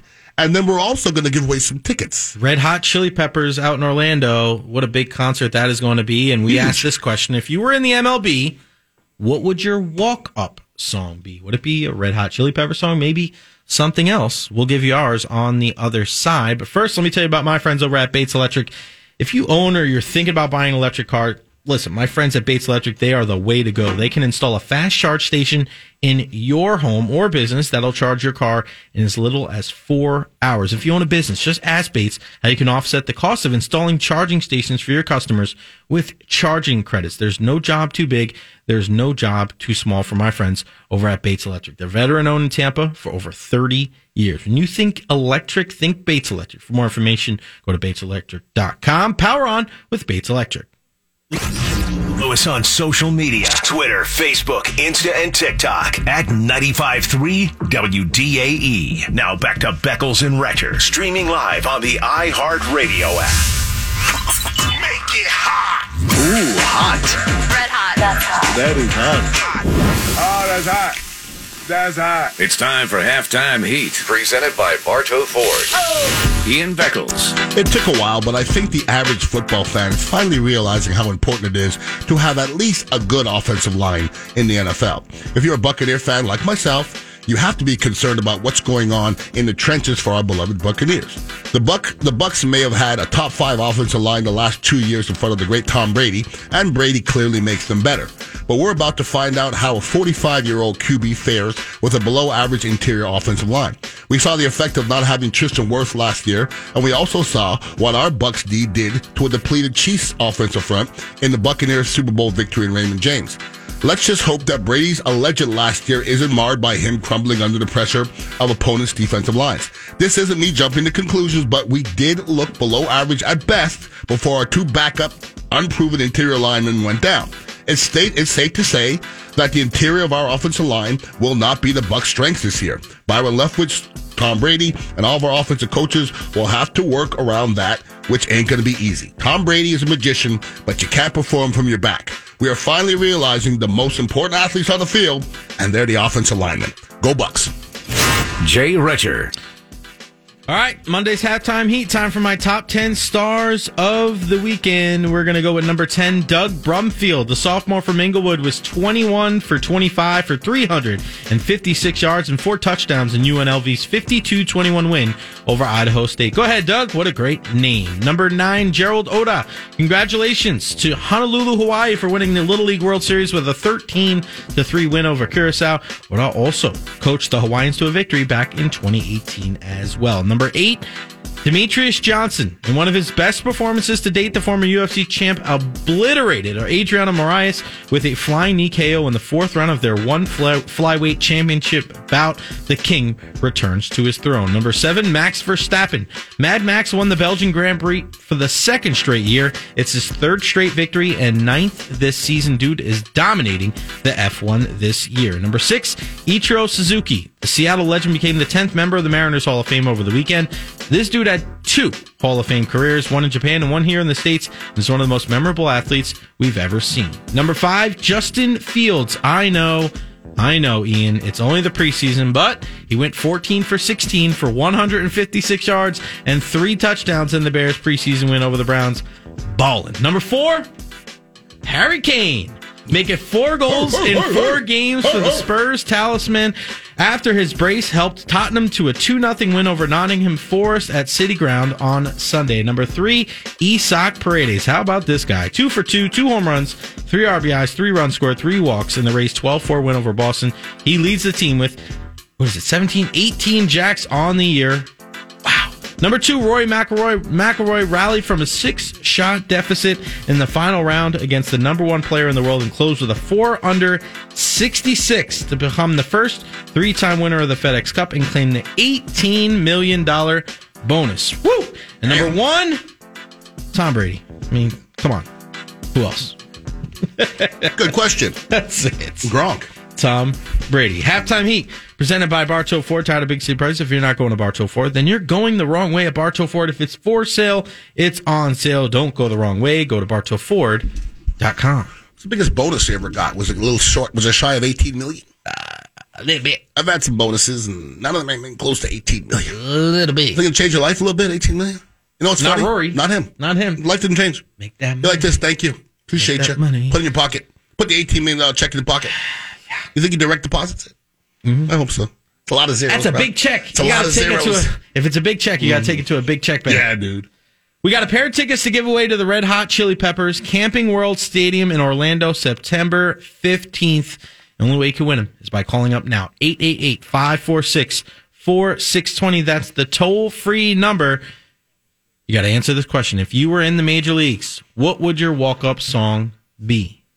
We have Led Zeppelin fans in here. What do you got? We have somebody on our Bartow Ford text line. My song would be Hair of the Dog. Okay. Or my song would be Immigrant Song by Led Zeppelin. So, what about yours? I'm going with Here I Go by Mystical. All right. Which is kind of in our introduction to our song, Beckles and Recher. And it's just always been that song that's got me hyped up. You know what I mean? Right.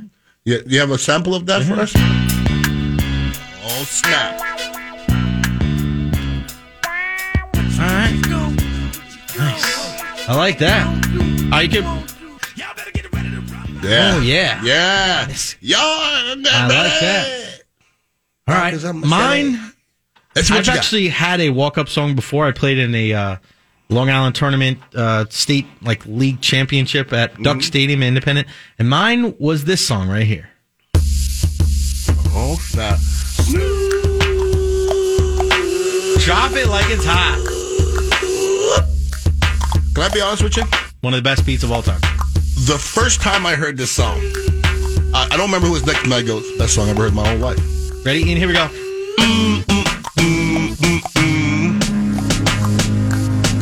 When the pimp's in the crib, Mom. Drop it like it's hot. Come on. Stop it. Drop it like it's hot. How do you not have swag on that? Pharrell Snoop, can't lose. Come on. Can't lose. No way you're losing with that duo right there. All right, 888-546-4620. Get on the phone lines now. Our guy John Dugas will start taking your names down, and you got to tell us what your walk-up song would be. It could be funny, too. You got to, We like humor. Humor. We like to laugh. Good humor. We like to laugh. Like the ice cream bar. Do most teams allow the players to pick up their own? Everybody does, right? Every team, yeah. Isn't there some teams that have players pick it? I've heard that before. Hasn't the Rays had one player pick everybody else's? Has never happened? I don't know. Oh, no. I'm wrong. I think there's usually somebody responsible for the locker room. Yeah, the locker room. Locker room music part of it. Yeah. That's a little different. Okay. No, you can't go wrong there. Cannot go wrong. All right. Yeah. Well. I like both of those beats. Bruce in Tampa. Waited, that was quick. Called, and then he was off. Yeah. Quick, fast, and a hurry. Quick, fast. Flavor vision ain't blurry. You know how that goes. Drop it like it's hot. It's just, when it comes on, you don't turn it off. Oh, I didn't know this. You see the top text Yeah. here? I didn't know that. I really didn't. It doesn't mean the song ain't great. Stu and Minnie on the text line. If I had a walk-up song, it'd be Danza Kuduro or Schism by Tool. Okay. Let's go to Neil in Tampa on the phone lines. 888-546-4620. What's up, Neil? Hey, for the Chili Peppers, give it away now. Okay, that's a good answer, Sister Gordon. Give it away. Are you a Chili Pepper fan? Yes, I do. I am too. Yes, I like Flea. I like Flea. Yes, I like everything about Chili. His clothes on. Yeah, no socks either. Anthony Kiedis. I don't even want to see the sock either. The sock. I remember when I saw that, and I wasn't sure if I was seeing what I was seeing. No sock puppets. Wow. Flea. No sock puppets, please. Let's go to Tom in Plant City. What you got, Tom?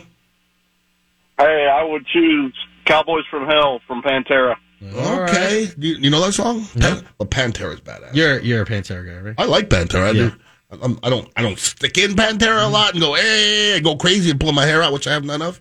But I like Pantera, though. In the right situation. Yeah. You know? Mm-hmm. Frank from Valrico. What you got, Frank? Frank once. Frank twice. Frank Trace. You're out of there. Let's go to Terry in Seminole. What you got, Terry? Not much, guys. My walk-up would be Nazareth, hair of the dog. Nazareth, hair of the dog. You know that song, Jay? Great song. Yeah, another good one? Yeah, absolutely. That is an all-time rock and roll banger. Nazareth, hair of the dog. I think Nazareth might be a Canadian group, maybe?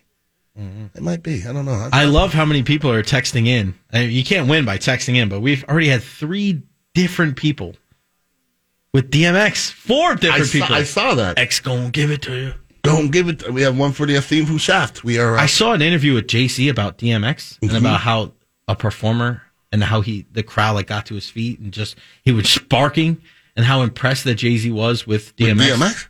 Yeah. Really? He was just talking about DMX. I'm pretty sure it was after he passed, but really, wow. I don't think I ever really considered DMX a great artist. I don't. His catalog is long. No, I get that stuff he did. Rough Riders Anthem is a great song, but if you can bark and hype people up, that says a lot about you. DMX and Ja Rule are kind of the same person. Dark, hell is hot. Yeah. What'd you say? They're kind of the same person to me. Let's go to Danny in Wesley Chapel. What's up, Danny? How you doing? Can't believe you just said that. All right, my friend. I got to go with my walk-up song. I got to go old school. Tom Sawyer by Rush. Woo! That's what I'm talking about, Danny. Tom Sawyer. He knows the way to a man's heart right there. You can't go wrong with a little Rush, brother. You know what I mean? You a Rush fan? Are you still mad at that Ja Rule DMX comment? Listen, please. Where's Tony? They're the same person. Tony the Racist. Somebody. Ja Rule and DMX are the same person. Ever seen them in the same room together? No. It's the same person. It's the same music. I don't care. Ja Rule sang a song called I Cry, You Cry, We Cry Together. It was jamming, though. DMX would never do that. It's dark. The hell is hot. What's your famous DMX song ever? First favorite? Rough Riders. I mean, my Rough Riders anthem with him and the fellas. Can I give you a banger?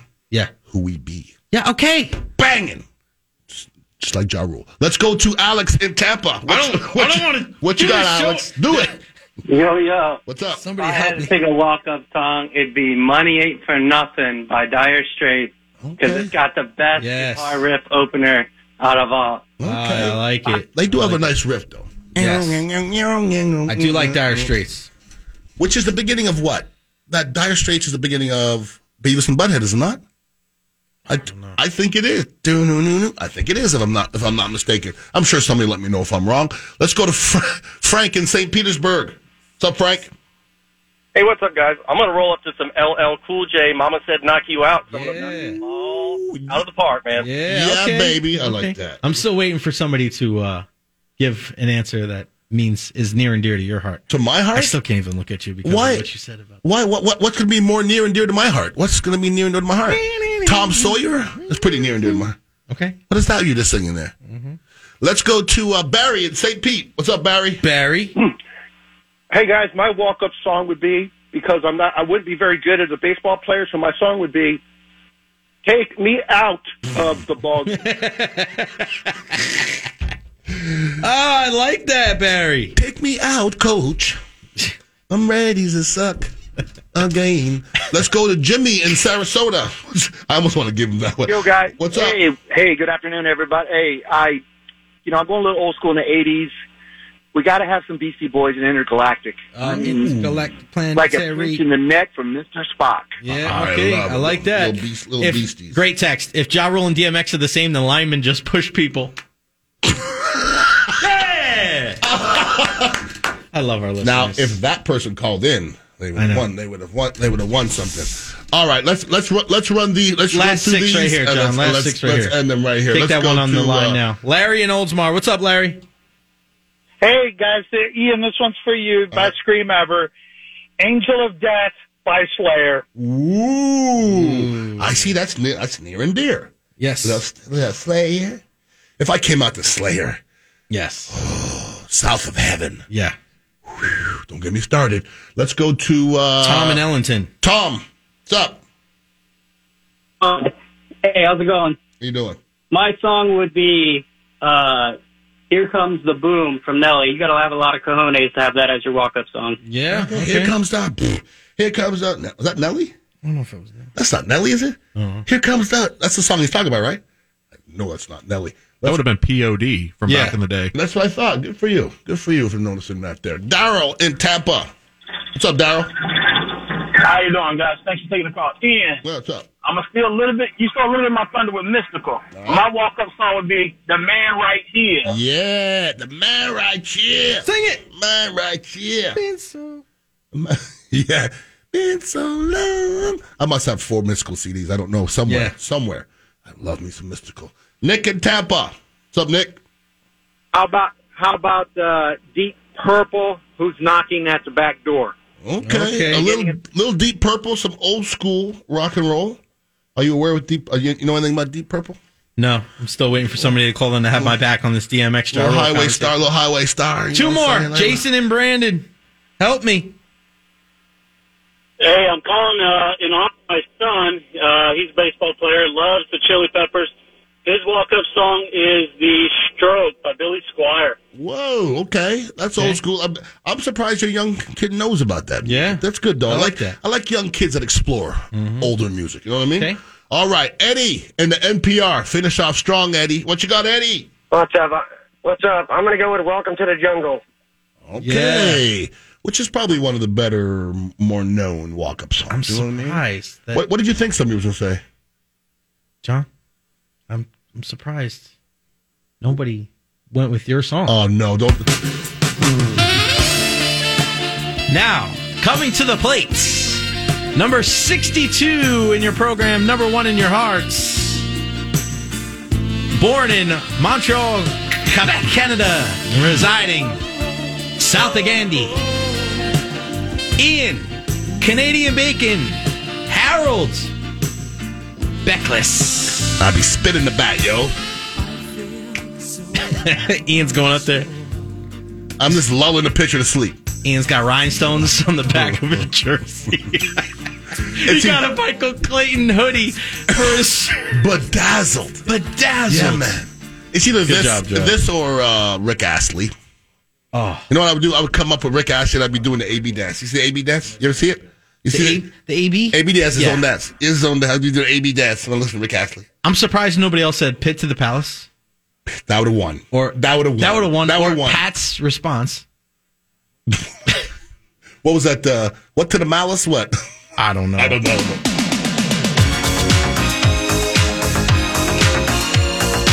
Yes. Yeah. Do it. Sway. Everybody should have screaming. Where else can you see a 300-pound black man in a market shirt dancing to Rick Astley? Getting tired. Maggie Gray on line 1. Some offensive linemen, you are. Call out those protections. I'm just pushing people, Maggie. I get it, but I could dance, Maggie. I don't have 2 left feet. You know, us offensive linemen are, Maggie. Right. All right, who'd you think won, brother? I tell you what. I'll let you pick this one. Okay.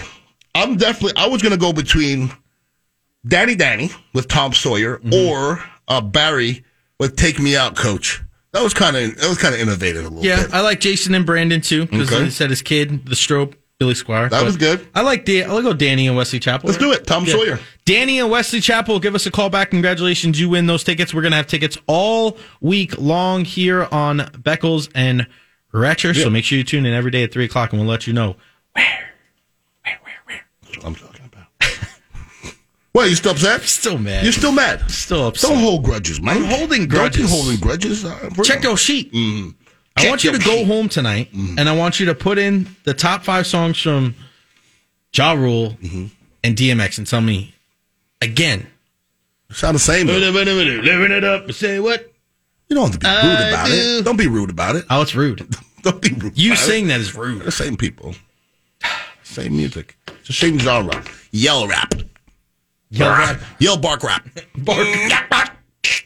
Come on, man, rap. What are you barking for? Sound like a dolphin. What are you barking for? Yell rap. Hey, how about words? Bark rap.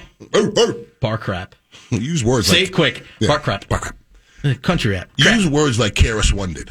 Don't just bark, Playboy. Knowledge reigns supreme. No, nearly everyone. You got that right. All right, when we return on the other side, it's on this day in sports history. What happened on this day back in the 70s? We'll tell you on the other side. But first, let me tell you about Louisiana hot sauce. There is a reason fans prefer the original Louisiana brand hot sauce. That's because the original Louisiana brand hot sauce adds a kick of flavor to so many things. It puts the pop in popcorn, adds zing to wings, pizzazz to pizza, made using only the best sun-ripened peppers. The original Louisiana brand hot sauce is Tampa's choice for game day. It should be yours too.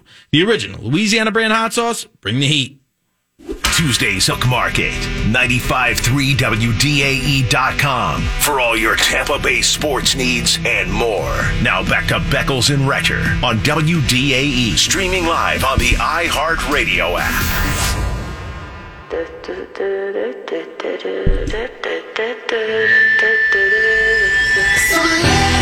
back. You know what that music means. No, it's not Ja Rule. It's Fall Out Boy. Could be. Ja Rule's more like Fall Out Boy than he is DMX. Well, now you're being rude now. Somebody said, who would you compare Ja Rule to? No Everybody way. would say DMX. No way. Every single person on the planet. Unknowledgeable person. If I said, give me who Ja Rule was like, everybody would say DMX. Every single person. Do me a favor, read that top text. Only 2 barkers in the world. It was Ja Rule and DMX. I'm appalled by the black guy on your show right now. DMX and Ja Rule couldn't be more different. I'm black, FYI. Thanks. Appreciate you. Thanks, bud. Blackie. Hey. What? Let's say that. Say whatever I want. From Mr. 727. Say whatever I want. All right. Let's go back to 1977. Cardinals Lou Brock eclipses Ty Cobb's bad kid. 49-year-old. Yeah. We always say good kid. When I see Ty Cobb, I'm thinking bad kid. Bad kid from the neighborhood. Cardinals Lou Brock in 1977 eclipses Ty Cobb's 49-year-old record for career stolen bases as the Padres beat the Cards 4-3. Cobb at the time 897 stolen bases. Brock ended up with 938. And as we know, the all-time leader, Ricky Henderson, 1,406. He's the only one with 1,000. And he's got 1,406. You look at some of the names on this list, Ian. You got Ty Cobb with 897, Tim Rock Reigns, 808, Vince Coleman, 752. Rock Reigns, my guy, dude. Montreal back in the day. He's incredible player. Wasn't there stories of him sliding face first because he had vials of cocaine in his pocket or something? Was he the one? Could have been. I think it was Rock Reigns, actually. I don't want to spread rumors, but that was my guy from back in the day, but I just did. I'm looking at some of these guys. Ichiro is 35th all-time with 509, but you're looking at the top 40. Is anybody active anymore? Does anybody still steal bases? There you go. Top 40 all-time are 495, so that's Wee Willie Keeler and Clyde Milan. Mm-hmm. Active, D. Gordon, 336. So he would need 159 more to break the top 40. You got Elvis Andrews. He's not many more years in the league. Billy Hamilton. Starling Marte is a really good base stealer for the Mets. You got Jose Altuve, 273. Trey Turner is a guy that might make it up the list with 224. But, man, it is not even close. Albert Pujols, 117. He's 29th. Active players. That's still a lot. 117 for Albert. Seriously. This year, John Birdie leads the league. Miami Marlins. He's only played in 72 games. How many stolen bases do you think he has? 32. 31. Nice job. Okay. Jorge Mateo of the Orioles, 28. Tied with Cedric Mullins with also 28. Bobby Witt Jr., we just saw here with Kansas City. He's got 26. Acuna Jr., 25. Seventh in the league with 24 stolen bases is Randy Arozarena. You got Julio Rodriguez with 23. Kyle Tucker, Tampa's own from Houston, 19. The aforementioned Starling Marte with 18.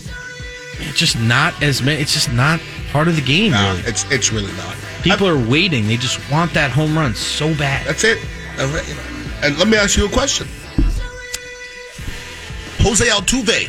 Mm-hmm. Hall of Fame? It's close. It's on that list. Steals. I mean, his numbers are Hall of Fame like. Are they going to hold that again? Yes. Altuve, of course. Altuve hits around 300 every year. They're going to hold that against him now. Garbage gate. That's trash can. It's never going away. Trash can gate. It's never going away. All time, he's a 295. 306 hitter. Bro, Hall of Fame. He's 32. Okay, this year he's batting 282 with 21 home runs and 45 RBIs. He's not going to have a lot of RBIs. 12 stolen bases. On base of 369. He's got 1,895 hits. So how many home runs?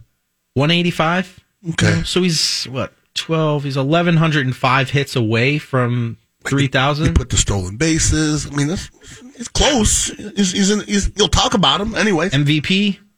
You got one MVP? Yes, 5, 6, 7, 8-time All-Star. He's going to be mentioned, at least. His name will at least come up. That's for sure. 5-time Silver Slugger. Do you think do you think the writers will hold that against him? Yes. I think you're 100% right. Yeah. 100% right. You want to talk about the crustiest, grudge-holding human beings on the planet? Yeah. Hall of Fame voters. You might be right about that. They're salty cats. Crusty. They're like pretzels. They're so damn salty.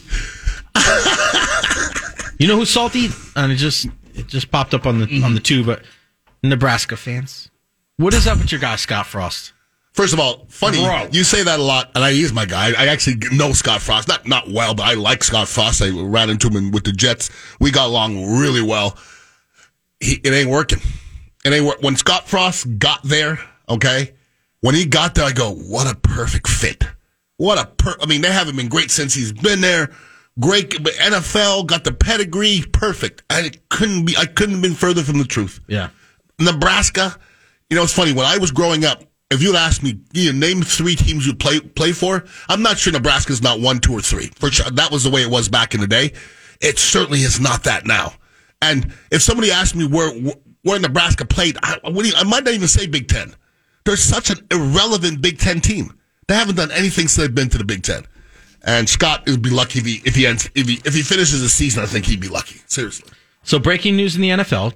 Jimmy Garoppolo and the 49ers have agreed to a restructured 1-year contract that will keep the quarterback in San Francisco this season.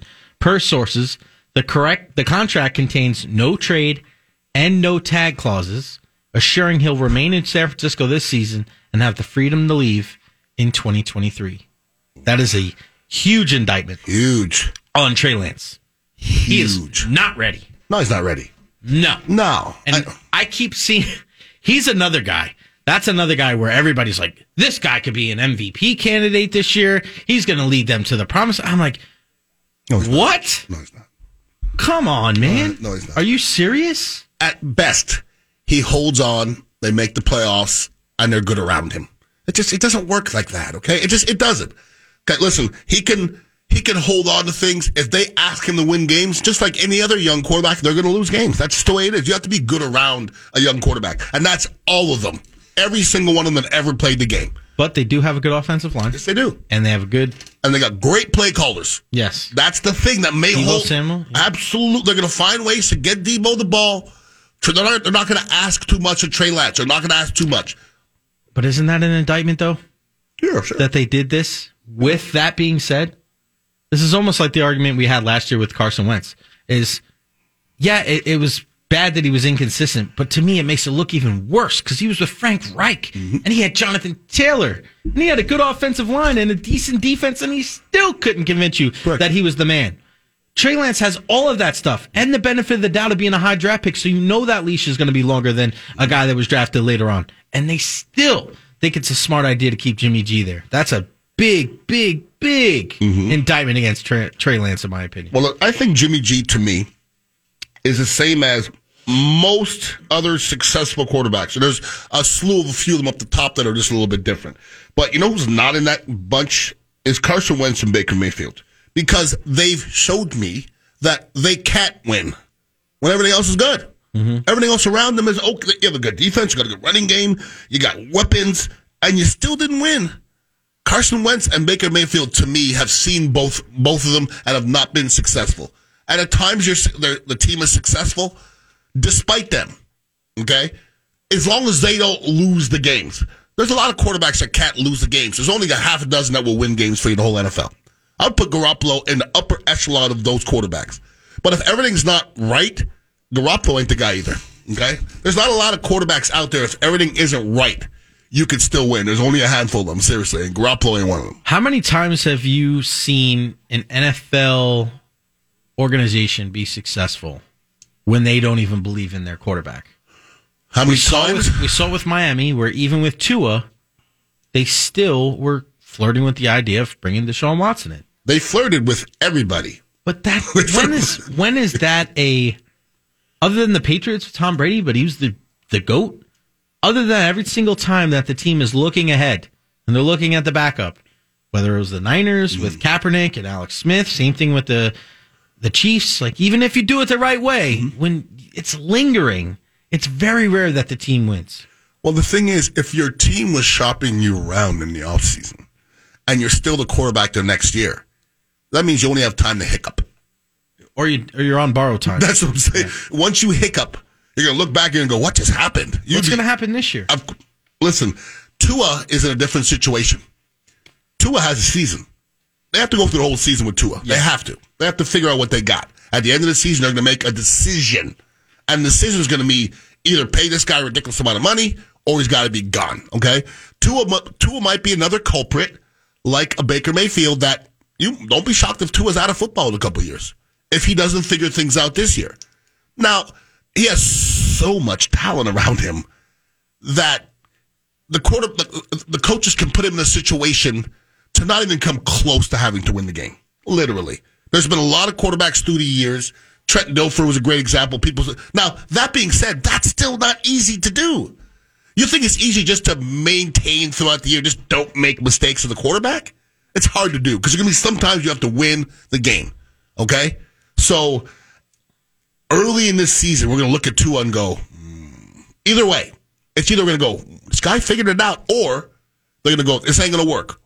But I think him figuring it out is him doing very little, and the Dolphins asking very little of him. And if you're a Dolphin fan, I think you should want to see as little as Tua as possible this year while he's still developing. All right, but for Trey Lance, to me, does San Francisco, what is going through their heads right now? What is going through John Lynch's heads? Because the reason why you came out and said very early on in this preseason that Trey was going to be the guy is because you would assume that they believe that he would be ready to start week one, and they didn't really care where Jimmy Garoppolo. You don't do that to your incumbent starter, the guy that brought you to the Super Bowl a couple years earlier, right? I mean, well, listen, they already did it to him by drafting the guy. They already did it to him. But you could say the same thing about Aaron Rodgers, though. Sure. I mean, they brought in Jordan Love. But every other time that the guy, whether it was Kurt Warner, whether it was Alex Smith, there's a bunch of other veteran quarterbacks where eventually when they got usurped by the youngster, they went somewhere else and they played somewhere else.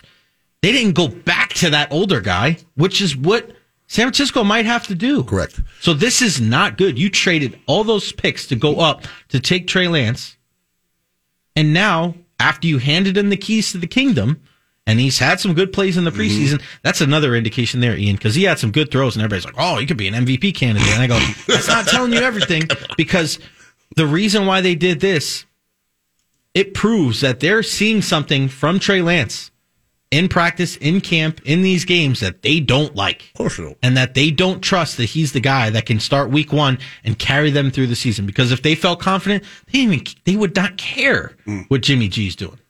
Listen, in a perfect world, they're doing it the right way.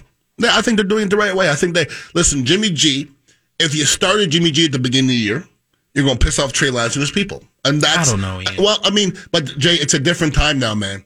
When these first-round picks, they have people working for them, and they have representatives. But that's an assumption, Ian. If you tell the guy, listen, if you tell the guy, hey, we're going to go with Jimmy G because he's a veteran, he's under contract, and we're going to give him the crack at it because we have another good team, and your time is coming. It's only year 2, Ian. If it was year 4 or 5, like if he was in a Jordan Love situation, you know, like as far as tenure, then I would understand that. But it's only year 2. Well, it's a different time, Jay. It just is. We've been talking about athletes for a long time. Athletes have changed. This is what's going to happen, okay? Trey Lance's people are going to go, if my guy's not starting, let him go. That's what they're going to say. But it's only year 2. I understand he can't go anywhere, Ian. He's on the rookie contract. Trust me. Nobody knows that more than me. But nobody wants a disgruntled quarterback, okay? That's your future. You know what you don't want to do? Is piss that guy off. That's important. It is. I mean, we're going to say he's soft and he can't take it, but that's the way athletes are these days. And athletes don't stick around. Even if they haven't proven anything, they're all empowered all of a sudden. And if you draft somebody high, look, I'm this and I'm that, and the problem is with Trey Lance is Jordan Love can't complain. Why? Because the guy in front of him is so much better than him. Jimmy G, if Jimmy G was a couple echelons higher, maybe I'd say no, but he's not. Okay, they're not sold on their guy Jimmy G. So, but they're not. But this move says that they're not sold on Trey Lance. Agreed. So just because Jimmy Garoppolo is not Aaron Rodgers, I think it also means that Trey Lance isn't Jordan Love. What happens if Trey Lance goes in the first 2 games and he falters and they put Jimmy G in? Nothing. See what I'm saying? Like, they didn't hurt. Nobody gets hurt. He gets hurt. You rattle that kid's confidence. Now you're pulling him. Sure. It would be a lot easier if you start Jimmy Garoppolo for 5, 6, 7, 8 games, and then if it doesn't work out, then you put Trey Lance in. Because watching from the sideline for him, he's going to learn. Listen, I'm not in the locker room, so I don't know what's happening there. People are sensitive, okay? Jimmy Garoppolo really doesn't have any room to be sensitive. He just doesn't, because his future is unknown. Trey Lance's future is known, okay? He's going to get a shot. Jimmy G's just trying to hold on. That's what he's trying to do. Aaron Rodgers not trying to hold on. Jimmy G's trying to hold on. And Jimmy G, to me, is one of the more underrated players in the NFL. He really is. Yeah. In a weird, funky way. If you had one game to win right now, and you have a choice between Trey Lance and Jimmy G, who takes Trey Lance? You'd be wrong. Yeah. You'd be wrong. But that's why I think it was a misstep for them to come out and say that Trey Lance is your starter. Because if you feel like that, the team feels like that, and we've always talked about how the team likes Jimmy G. It's not like they don't like the guy. He's not rubbing people the wrong way. No, not at all. So his teammates don't speak bad against him. Yeah, no, they don't. All right, when we return on the other side, we're going to talk to our guy, Evan Davis, the head football coach of Armwood High School. They went to Alabama, a really good weekend for them, and just want to discuss with them the upcoming season and what the kind of the lay of the land is here in the Tampa Bay area. But first, let me tell you about my friends over at Bates Electric. Do you own or you're thinking about buying an electric car? Well, Bates Electric can install a fast charge station in your home or business that'll charge your car in as little as 4 hours. If you own a business, ask Bates how you can offset the cost of installing charging stations for your customers with charging credits. There's no job too big, no job too small for my friends at Bates Electric. They're veteran-owned in Tampa for over 30 years. When you think electric, think Bates Electric. For more information, go to bateselectric.com. Power on with Bates Electric. record. This is Beckles and Recher on 95.3 WDAE and AM 620. All right. Welcome back to Beckles and Recher. We're gonna flip it again. All right, let's go back to the Bartow 4 DAE hotline, and let's bring in our guy, Coach Evan Davis, head coach of the Armwood football team right here in the Tampa Bay area. What's up, Coach? How are you? I'm doing great, John. How are you guys doing today? We're doing well, man. I know you guys had a lot of traveling over the last couple of days, so we appreciate you taking some time to join us today. Just take us through just the last couple of days and what it's like to have these games early on in the season when you can go to another state and just kind of show your guys not just the football aspect of it, but also kind of the personal side of it as well.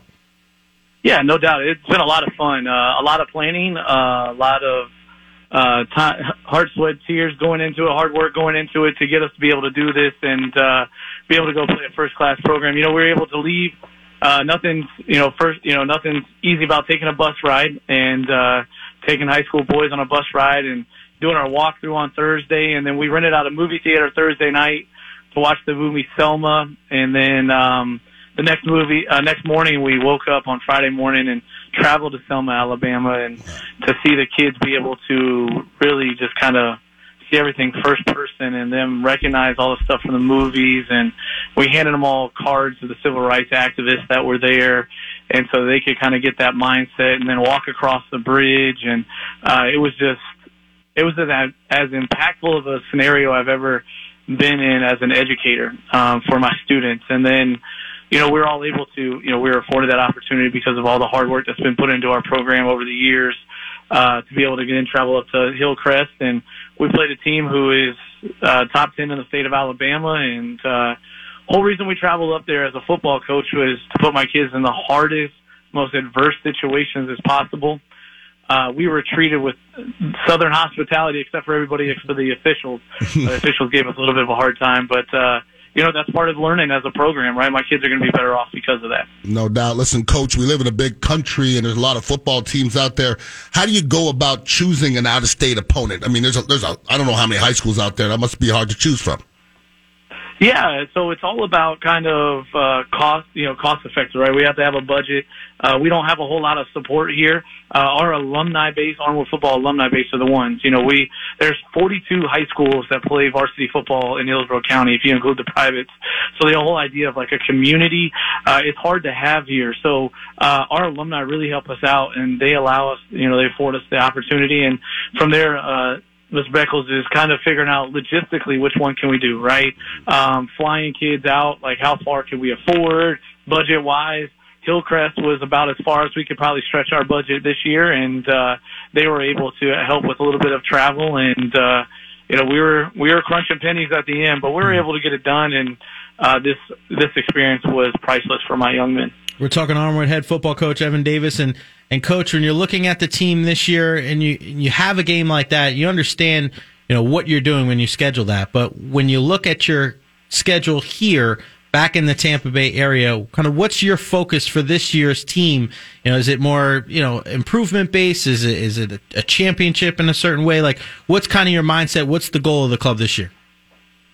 Well, I'm the head football coach at Armwood High School, and I think our alumni would tell you if I didn't say the word championship, I'd be on the hot seat tomorrow. So it's definitely championship, right? But you can't, Tom Brady and them can't play the Super Bowl but once, so you can't be talking about the Super Bowl all the time, right? You got to focus. Our motto this year is be present.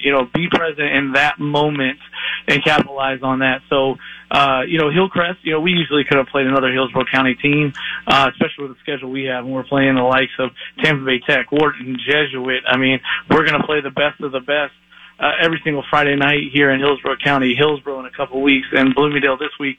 So going out there was definitely a leap of faith. But like I try to tell my guys, it takes some balls to be able to do that. It takes some guts. Michael Jordan and Kobe Bryant wanted to take that shot. They thought they were going to make that shot, just like we thought we were going to win it. But you got to have the guts to be able to do it. There's some people that wouldn't do it. So, our goal, our district, we have Wharton and Tampa Bay Tech, who are two of the toughest teams in the state of Florida. We got to win our district. Then our region consists of people like Edgewater, and then you go state semifinals to someone like Jesuit, and state finals to someone like St. Thomas Aquinas. So, I mean, we're going to play the toughest of the tough in this area, and Hillcrest was just a way to give us even more of a test. So. Hey, Coach, we talk about high school sports more than most, and we had Michael Clayton on one time. You heard us speaking with Michael. We're trying to show love to you guys, and listen, we all love competition. Now, you guys are all competitors. We put all the high school football coaches in a room. Are you guys a fraternity? You guys gonna be all hugged up, or you guys gonna all kill each other? What kind of love do you guys have for each other? Because I know you're competitors. There's going to be some, it's going to be some, it might be some brawling going on in there. To be honest with you, we're all just, it used to be funny when I first became the head coach. We go to a big coaches meeting, and I sit by myself, and Robert Wiener would come and sit down next to me, and we figured, no one else wants to talk to us, so we might as well talk to each other. It's like, so no one else really wanted to talk to us. So that's just kind of the scenario you're in. But yeah, everybody's just hyper competitive and wants to be successful. And like I said, with 42 high schools in Hillsborough County, Ian and Jay, there's so many transfers and kids going back and forth. So I'm going to lose a kid to some school. Some kid's going to come to me, so it's, and that's upsets you, right? Just at the college level, I don't know how much Jimbo Fisher is getting pissed off that Nick Saban's kid leaves to go there, but at the high school level, it's obviously always pinned on coaches. So. How has that changed just in the last couple of years? And, one of the hot words and buzzwords in all of sports is transfer portal. And now with I remember back in the day, you couldn't do that even at the high school level. What's that like? What's the landscape like right now in a high school level where you kind of have to keep your eyes everywhere, especially if kids aren't playing, they might be looking to go somewhere else? Oh, no doubt. And the last part of that question I'll address, the biggest thing it's hurt us with is depth. No longer does the freshman or sophomore want to be in your program and sit. They don't. So the depth of we're as thin as we've ever been in our program's history, just because that you can go start somewhere else. Just what it is. And the ultimate goal for all these kids is to go play college. And they think having to get film as freshman and sophomore is all about it. And some of that does have to do with it, but there's also some development and being in the right program. But the state legislature passed an open enrollment bill where kids could go wherever they wanted to. But they put the caveat in there that a school district could be more strict on that policy than others. And Hillsborough County has stuck to their guns, and meaning that a kid still has to school a choice into your school, which means they go into a lottery with any random kid. So it's not like we go down there and say, hey, we want X, Y, and Z to be school of choice.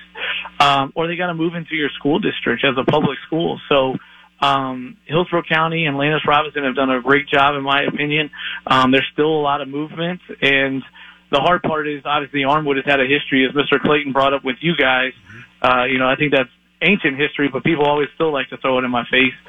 We're a lot cleaner and doing the right things here. So, but still, if a kid moves and their name is Armwood attached to them, it raises red flags. Yeah. Everybody else seems to be able to do it all the time. So, well, it's just red flags because you're winning. If you lose, nobody will give a crap. That's just the way it goes. Coach, before we let you go, Jay and I talk about modern day athletes and athletes in general. I'm positive that athletes today are different than athletes when I played. I'm an old buzzard. But have you had to change the way you coach in the last little while? Because it just seems like things are changing in front of us.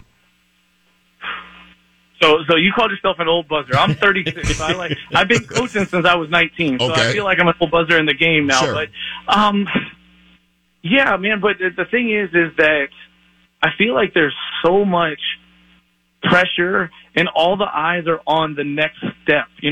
They're always trying to get to college, or in the college they're trying to get to the NFL. No one wants to be present and care about developing in that moment. I feel like that's the biggest piece that's been lost, right?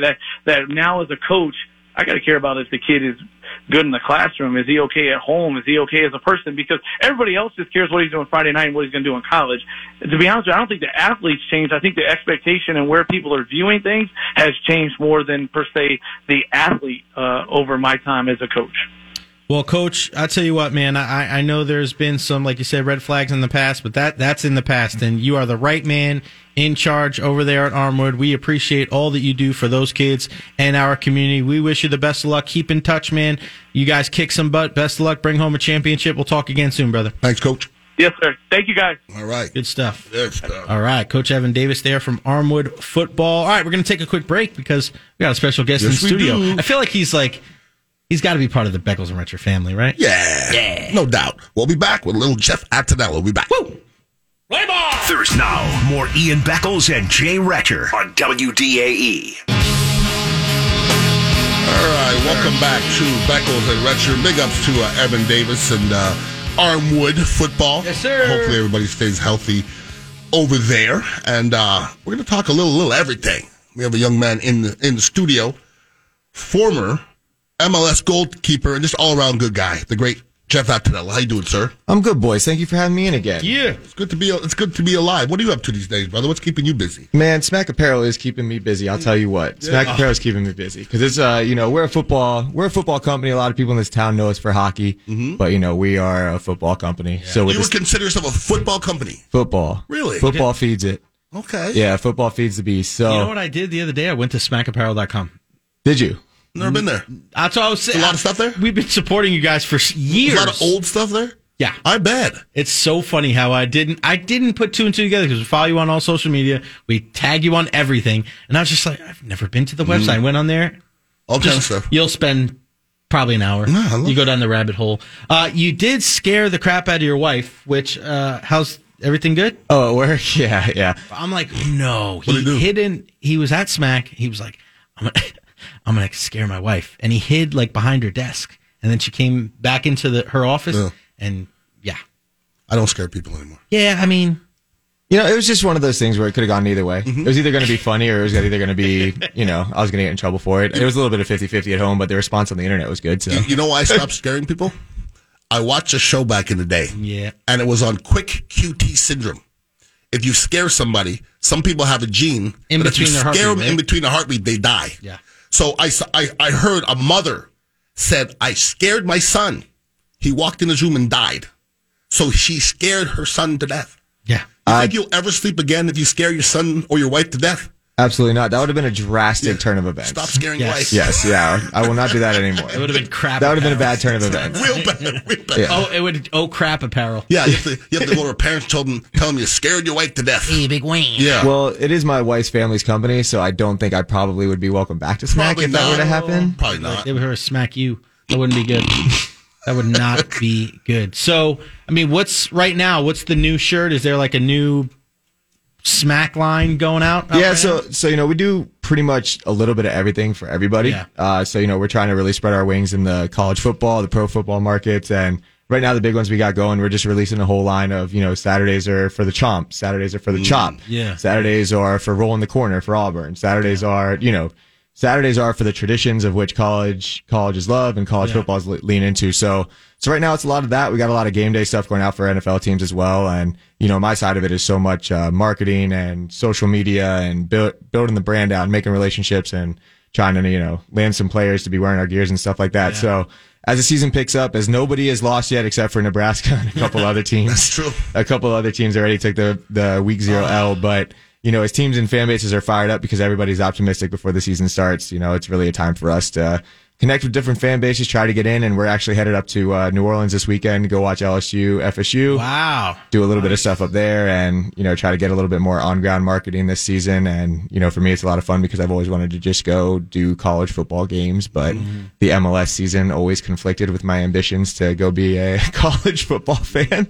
So this season, now that I'm retired and I got a little more freedom, I'm going to be hitting a bunch of different stadiums and, just trying to take it in and check out all the scenes around the country. I was going to ask you, is the Smack Apparel travel? I'm sure you'll go to some Florida games or USF or whatever, but like when you go to Louisiana, you're going there with LSU stuff, you're selling LSU stuff. How does that work? So for us, we're going up there as Florida State fans, but for my part of the company, I think that it just creates a good opportunity for me to go do, some on-ground stuff and, connect with fan bases and get our name out there a little bit. So it's a little bit of fun because my wife and her family went to Florida State, and who wouldn't want to go watch a game, LSU, Florida State in the Dome? Who wouldn't want to go see that? But for me, I'm just going to kind of use it as a chance to meet some fans and have a little fun on the streets of You're in Louisiana. How bad can that be? Listen, I'm going to New Orleans for the weekend, Labor Day weekend. It's not going to be a bad time. Who's watching the kids? That's the big. That's my parents. There you go. You've been to New Orleans? You've been in New Orleans hanging out? I've been in New Orleans. I went there a few years back, but it was raining and it was like a really quick weekend, so I didn't get the full experience. Still had a great time, but I didn't get the full experience, so I'm excited for this one. So if it rains, it would smell funny. Yeah. It smells funny anyway. That's anywhere. You got that right. I saw you guys were looking for brand ambassadors. We are. What does that entail? Yeah, right now we're looking for people that are on campuses of college campuses. I think one of the one of the biggest switches with all the fanatics taking over a lot of the different things that are going on is, a lot of these shops on campuses now only sell the licensed gear. Yeah. A lot, we used to be in bookstores. There used to be a lot of more on ground, on college campus type of stuff. But now, we're just going to rely on trying to connect with students that like our gear because, the students resonate with kind of the stuff that we do, a lot of smack talking and a lot of leaning into rivalry. So, if you have a son, daughter, anyone that goes to Florida State, goes to any of these local schools, and, you want them to make a little bit of extra money to help ease the parents' payment a little bit of what's going on, or, a little extra bar money for students on these campuses, feel free to hit us up because we're always looking for people on ground and people that are going to games and having fun. What's funny is I talked to a lot of business people throughout the week, and I was talking to someone the other day from, the name of the company was Token Tools, okay? It's actually a water pipe, okay? You have to call it a water pipe. Okay? Water pipe? A water pipe. That's one way to say it. Yeah, well, you're supposed to do it for, for legal reasons. Did the hush. And so he had water pipes, and I said to him, and I do this to every business person, they look at me funny, and they go, oh. I said, you ever think about doing it in school colors? He goes, whoa. Everything business-wise, because school people, Gators are going to buy it if it's blue and orange. You're just gonna. Mm-hmm. Bulls are going to buy it if it's orange. They're just going to buy it if it's green. They're going to buy it. So, that goes a long way, doesn't it? School colors and representing your school. People love that. It's absolutely. It's funny because one of the things that I guess they used to do, but they don't do it anymore, and we're going to bring it back, is just like a Smack shirt, right? Mm-hmm. You're wearing a shirt, just says Smack Apparel over your heart. In your school whatever. colors. Yeah, just in your school color. That's Boom. perfect. Right? So if you're an ambassador and, you want to just rep Smack, and it doesn't need to be one of our standard shirts, but it's a nice little go-out shirt. I love it. We're just going to have it in those school colors because, like you said, it's the college fan base. There's nothing like it in American sports. The college football fan base, it's just so unique, and it's generations of people that are extremely passionate, and they never leave it, ever. You never leave your school. Never. You can leave your team. I left the Montreal Canadiens. I left the Expos. I'm never going to leave Indiana. I'm not going to leave them. Well, it's tribalistic. That's what it is. It's kind of Mm-hmm. like soccer in Europe when people compare the two. Well, it's the funniest thing. So my last coach with the Timbers is like soccer. Like, he is soccer through and through. All he knows is soccer. That's his life. That's always been his life. And his daughter went to school in New York, and he went to their homecoming football game, and he was like, Jeff, he's like, I know what you mean now with college football. Mm. He goes, this is the most like the Premier League. This is the most like soccer I've ever seen. People are passionate. People are, very fired up, crying about it if they lose. It's like, I've never seen anything like that in American sports. And I get that comparison all the time with people talking about soccer and college football. It's true. It's crazy. You have any brand ambassadors at UCF?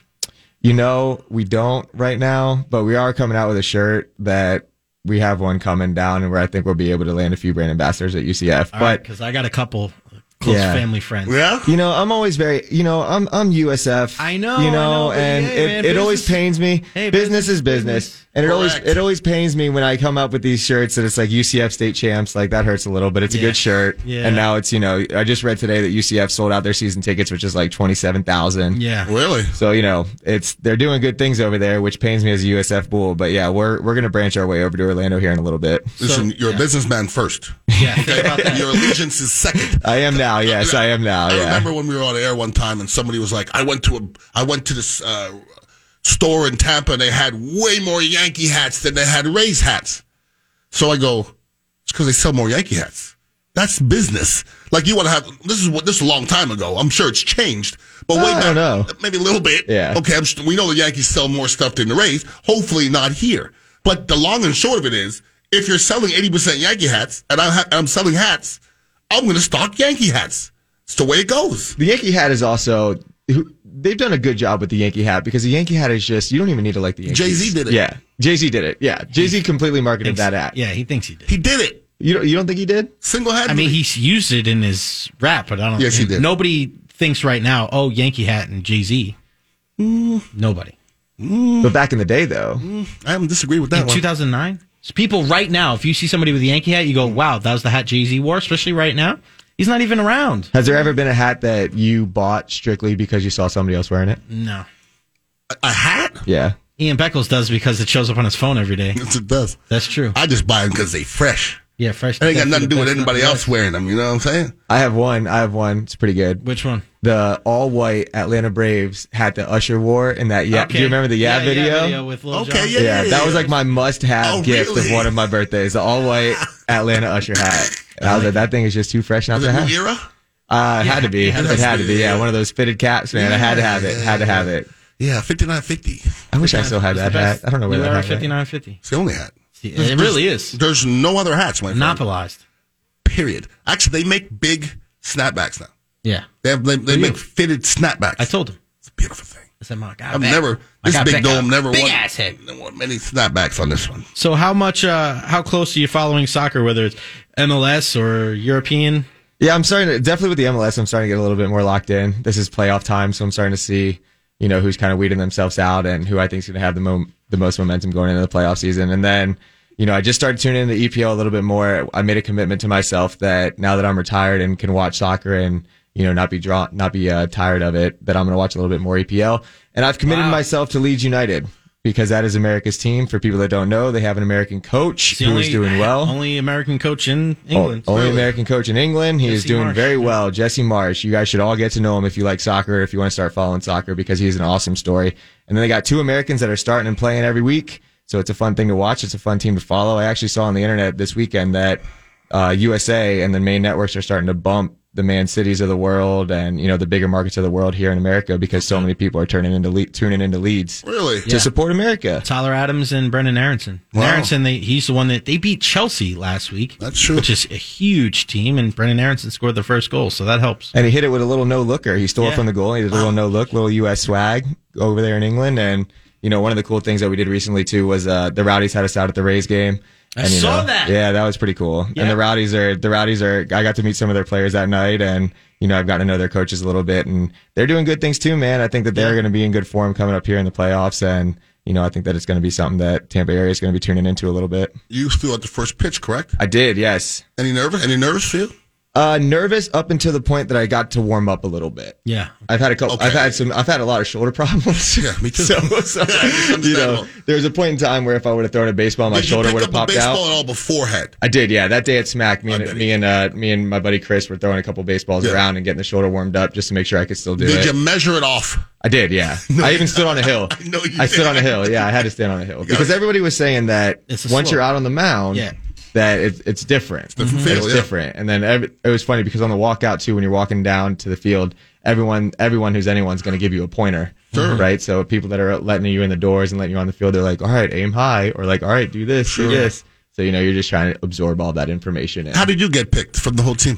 Well, I think that I'm local, which is a plus. Sure. And then, I've always been a very vocal supporter of the Rays and the Rowdies throughout my travels. So I think that I've kind of established myself as a designated fan of said race team. Can you put in a good word for Jay? I can, yeah. Okay, that'll be nice. That'd be nice because, Jay's local and, supports teams. And I'm just saying it would be nice to get a little Beckles and Recher representation, but, I don't know. Leo Fernandez throughout the first. He did, yeah. I got to know him. Yeah, he's a good guy. We've had him on the show multiple times. Is your shoulder okay? Don't make me get the. It's not okay. So then let me stop talking about it. Well, I can throw one ball, but it'll just hurt really bad. Did you get the best thing is that he went online. He was asking people for advice, and you got a lot of feedback. Got a lot of feedback. A lot of feedback. Did you see my feedback? I did, yeah. My feedback was he needs to go full Hideo Nomo style over the head turn. If I get the opportunity to do it, which probably won't, 100% on the mound. Hideo Nomo, full over the head, turning my back to the microphone and my back to the catcher and throwing a pitch. Here's what I'll say.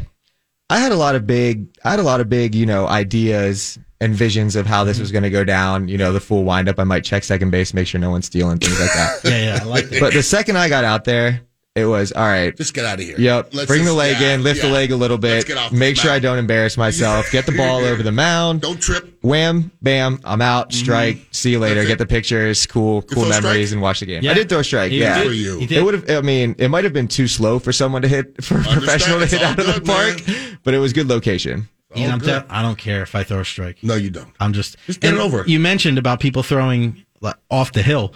That's the reason why people bounce the majority of the throws. It's not because they can't throw. It's because they're up on a level, and people in their heads think, I have to throw the ball down. Yeah. And that's why so many people bounce it. Sure. I think a lot of people go up there trying to be heroes, too, though. Like, I'm going to pump this in 90 miles per hour. Pumping. And the second you do that, you overthrow, you hold on to the ball too long, and you're just spiking it. I'm throwing over 70. For sure. 100%. You want to get close to 80? Maybe. So maybe not gonna. When was the last time you threw a baseball 80 miles per hour? Mr. Bad Shoulder? Baseball, I don't know. But I definitely, Not never for me. No, I mean, I used to, when I moved down here, I gained 11 miles per hour when I started working as a baseball instructor. Because I learned how to properly throw. Nobody taught me. So down there, you taught yourself growing up. But then when I learned, I went through everything where I topped out at 84, which isn't, great, but still 84 miles an hour for a guy that's 5'9", it's not too bad. So ain't bad. I think I could definitely get over 70, but, Okay. Last time I was on one of those radar guns at and I was like 76. It's not bad. That velo up. Yeah, but my arm's going to probably fall off after that. But one good throw. That's all you need. Ice it afterwards. You'll be fine. That's right. More with our guy, Jeff Attinella, on the other side. Don't go anywhere. Beckles and Recher, 95.3 WDAE and AM 620. Wingfox Goons, the Pat and Aaron Show, tomorrow at noon. Now back to Beckles and Recher on WDAE, streaming live on the iHeartRadio app. Yeah. Beckles and Recher, welcome back. Jeff Attinella joining us in studio, talking all things soccer and smack. Yeah. Soccer. How's your arm after throwing that first pitch? It was a little sore, to be completely honest. Yeah. Throwing one pitcher, I'm sorry. Dude, when I tell you my shoulders, I did a lot of warm-up pitches that day. Yeah, I did warm-ups in the afternoon, and then we were warming up a little bit before the first pitch. And when I tell you my shoulder has been through just the ringer, as I'm sure you know. I do. Reconstructive surgery, the whole works, did the whole works. And my arm, it just isn't what it is. Is that just from throwing? Yeah. No, so I landed on my arm a couple times. I made a save, and my hand landed on top of the ball. And when that happened, my body, the momentum carried, and my shoulder popped out. And then, so that happened in 17. And it was okay. Went out, went back in, so I didn't think much of it. And then it happened again in 18, and it went out twice in a game. And it was like falling out on its own. And that's when things just got. Once it goes out, it's never the same. Yeah. And then, you keep playing on it as long as you can because you're getting minutes and you're starting. And then, eventually it got to a point in 19 where I was throwing the ball out and it would pop out and pop back in. And then I was just like, all right. It's probably got to get this thing done. Got to get it patched up. So, how you feeling about our Buccaneers? I know you're a fan of all the sports. How you feeling the Buccaneers this year? I mean, I think that their schedule is absurdly tough. It is. Like you look at it on paper, and their schedule is ridiculously tough. Mm-hmm. Which I think the overall record might take a hit for that. Okay. But I don't think that's going to affect anything with the playoffs when it comes to them making the playoffs. But, obviously you have the questions on the O-line. You got to see how they're going to play under the lights and, obviously a big game versus Dallas. But Dallas is a little banged up. Their roster isn't quite what it looked like last year. So I actually think that game might not be as hard as a lot of people think it is. But at the same time, if Brady's under center, I'm good.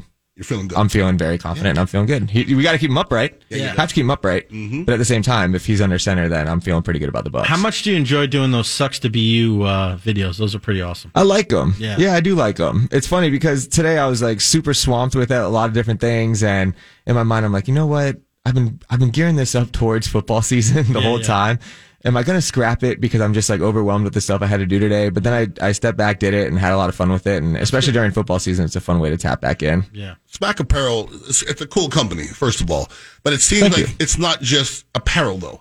It almost like you guys are like letting people know what's going on in sports as well. I mean, was that your idea? Yeah, that's a little bit new for us this year. I think that, one of the things, it was funny because when I was playing, we would always come home and, my father-in-law, it's his company, and we would always stay at their house when we were home for the off-season. And one of the things we always talked about was just kind of building the brand out because it is a cool company. The shirts, we've talked about this before, that shirts, they send a message, right? They send a message of either what you're thinking or what you're going for. And, with Smack, the messages are so funny and the content is so funny from the shirts that in my mind, I'm like, oh, this is a fun sports company that's constantly creating content. And you know what it is like now on the internet? It's how can you create content? How can you create different things and make people laugh? How can you be engaging? Correct. And for me, what I'm trying to do is use the shirts to create funny segments like the Sucks to Be You, because that comes off of a shirt that they've had for the last 10, 11 years, where when Miami was going through the whole Nevin Shapiro thing, Wayne, my father-in-law, they came out with a shirt for every ACC school or every school that Miami played. And it literally just says Sucks to Be with the U in whatever school color that we were playing against. So it's Florida State, Louisville, every school that Miami played against. We have it for the Gators. It doesn't matter who they played. That shirt always moves because it's just a funny shirt. Yeah, so that's how the idea for the segment came. So in my mind, it's a way to build the brand out while using the things that we already have, but also, keeping people engaged with the sports world on the internet because that's who we are. We're a sports company and we're a bunch of sports fans. World Cup right around the corner. How excited are you for the U.S. men's national team to get in there? And do you think Christian Pulisic has to go away from Chelsea to get some regular game time so he's ready for the big tournament? I think he needs to come to Leeds. Yeah. I do. Makes sense, right? I do. Yeah. Like, send him to the team where everyone in America is fired up over, and I would love to see him on Leeds getting a little bit more rhythm with those guys. But, I think that the World Cup, it's a shame. We talked about this last time, Ian. I think that it's a shame that the World Cup is getting lost in the shuffle of football. Yep. Yeah. Because the World Cup on its own is the best event that you could possibly watch, and especially when your country's doing well. Mhm. And the U.S. has a team that they're young. They have guys playing all over Europe. They have a very young, exciting team, and it's a completely different look, and it's a completely different attitude than the U.S. soccer has ever had. Who's the goalie? For me, Yeah. Matt Turner. No, Zach Steffen. No. Matt Turner. Yeah. Really? Yeah. Zach Steffen's a good goalie. Don't get me wrong. But backing up. But for me, I mean, Matt Turner's backing up now too in Arsenal. Yeah. But for me, Arsenal. I don't need a guy who Steffen is better with his feet, better distribution. That's his MO, right? He's very good with his feet. He can start the counterattacks. In a World Cup, in a tournament where if you give up one goal, that matters more than if your goalie can keep the ball and play with his feet. Give me a guy that can make saves, and Matt Turner can make every single save. He's one of the best shot stoppers, in the game. Now, in the past, I find that Americans look at the American team with the rose-colored glasses a little bit. With the World Cup, everybody wants them to win. We know that. But I think when a World Cup comes, we get maybe a little bit too optimistic. So what you're saying is when the World Cup comes around, we have a better chance this year than we have in the past. I think that if anybody's watching the World Cup, they should be excited that the U.S. can make a little bit of noise, right? That they could beat the teams in their group. I think they can win that group. Yeah, and if the U.S. beats England in soccer, that's a big deal, right? That alone would be a massive deal for American soccer. How likely is that? They're one of the favorites. England is? Yeah, I mean... So how likely is the United States beats England? It's not likely, though. 30%? Okay. I'd probably say between 30 to 40. Yeah. Okay. Yeah, 30 to 40, which isn't bad. I think it's more of a kind of a nod to England of how this is arguably the best England team maybe ever right now. I mean, Premier League by far is the best league. For years, it's like, La Liga. Well, now you got Cristiano. You have all these Harry Kane, Son, Liverpool, and Man City are arguably the two best teams in the world. So I think this is the year when you go, if U.S., they beat England, it's probably one of the bigger upsets, maybe in sports, in the last probably 30 or 40 years. You think so? I think so, man. So then we can't expect that, though. If it's the biggest upset ever. I mean, can we expect it's that? A huge upset, man. England is unbelievable. So, but you're saying, okay, I understand that. I'm not saying, but it's not likely the United States beats them then, what you're saying. Well, we just gave them a 30% chance of winning. It wouldn't. Here's the thing. This U.S. team, because they have a lot of young guys, like the experience of the World Cup isn't there, which, that could play in their favor, that could not play in their favor. I'm not really sure about that. But you're going to have a group of guys that are playing against guys that are on the England team every weekend. Yeah. You never had that before. For the U.S., you've never had that before. It's been a lot of guys that are playing in the MLS. The U.S. normally, when they do well in World Cups, it's very defensive-minded. We're going to fight. We're going to scrap. We're going to muscle you off the ball. We're going to try to get that goal, and we're going to try to keep you off the board. That's been the U.S. soccer MO. Where now, you have guys that are playing against the English Premier League every single weekend. You have guys in the Bundesliga every weekend. You guys all around the country, or all around the world, the guys that are going to make up this U.S. team are playing against everybody else that you're going to see in that World Cup. Yeah. Which the U.S. soccer has never had before. Yeah, it's a great point. And to me, you're looking at them, England's coming off of a team that in the last World Cup, they lost in the semifinals, and then in the European Championship, they lost in the finals. So this is like that progression. That's why people are so high on them. And you're led by Harry Kane, which is arguably one of the best leaders in the game. The great Harry Kane. Right now. You have so many good players up and down. But here's the other thing, too. I'm looking at all of the players for the U.S. Do you think they're more offensive-minded now? I mean, to me, that's another reason why I think I agree with you to go with Turner is for years when U.S. is playing against some of these teams like Belgium, like they're going to have possession 20, 30, 40% of the time.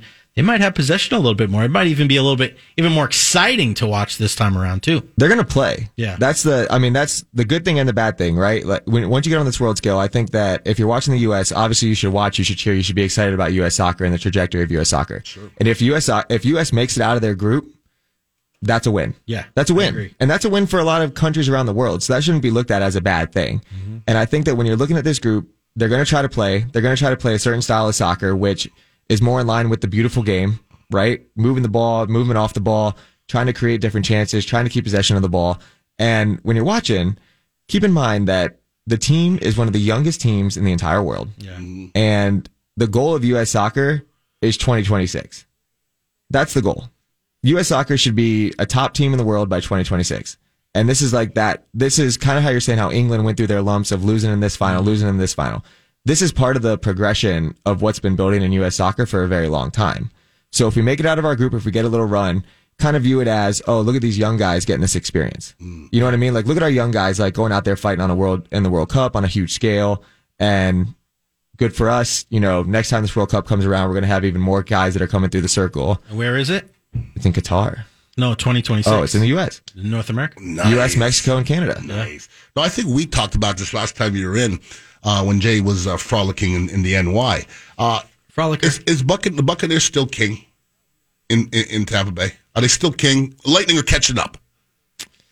I mean, the fact that you're thinking is yeah, I think so. Yeah, I think so. I mean, it helps that they're winning, right? Mm-hmm. That's if the Bucs were the Bucs pre-Brady, I would say that it probably had swung. But now that everything is, back to the Bucs winning all the time, I would say that the Bucs are probably the kings of Tampa. Okay.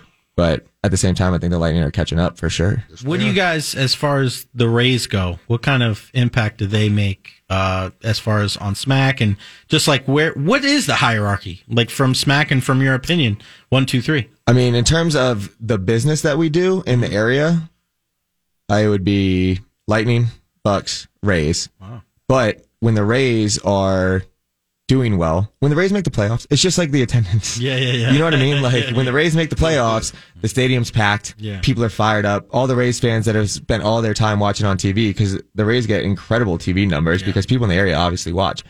That's when people start getting fired up about different shirts and different things like that, right? It's kind of the same with attendance. But, for us, it's always been Lightning because of our relationship with the team and the relationship we've been able to build with the players. Because if you get the players supporting, you're going to get everybody else. You're going to get the community supporting a lot. And that we've had that effect with the Lightning, which has been huge.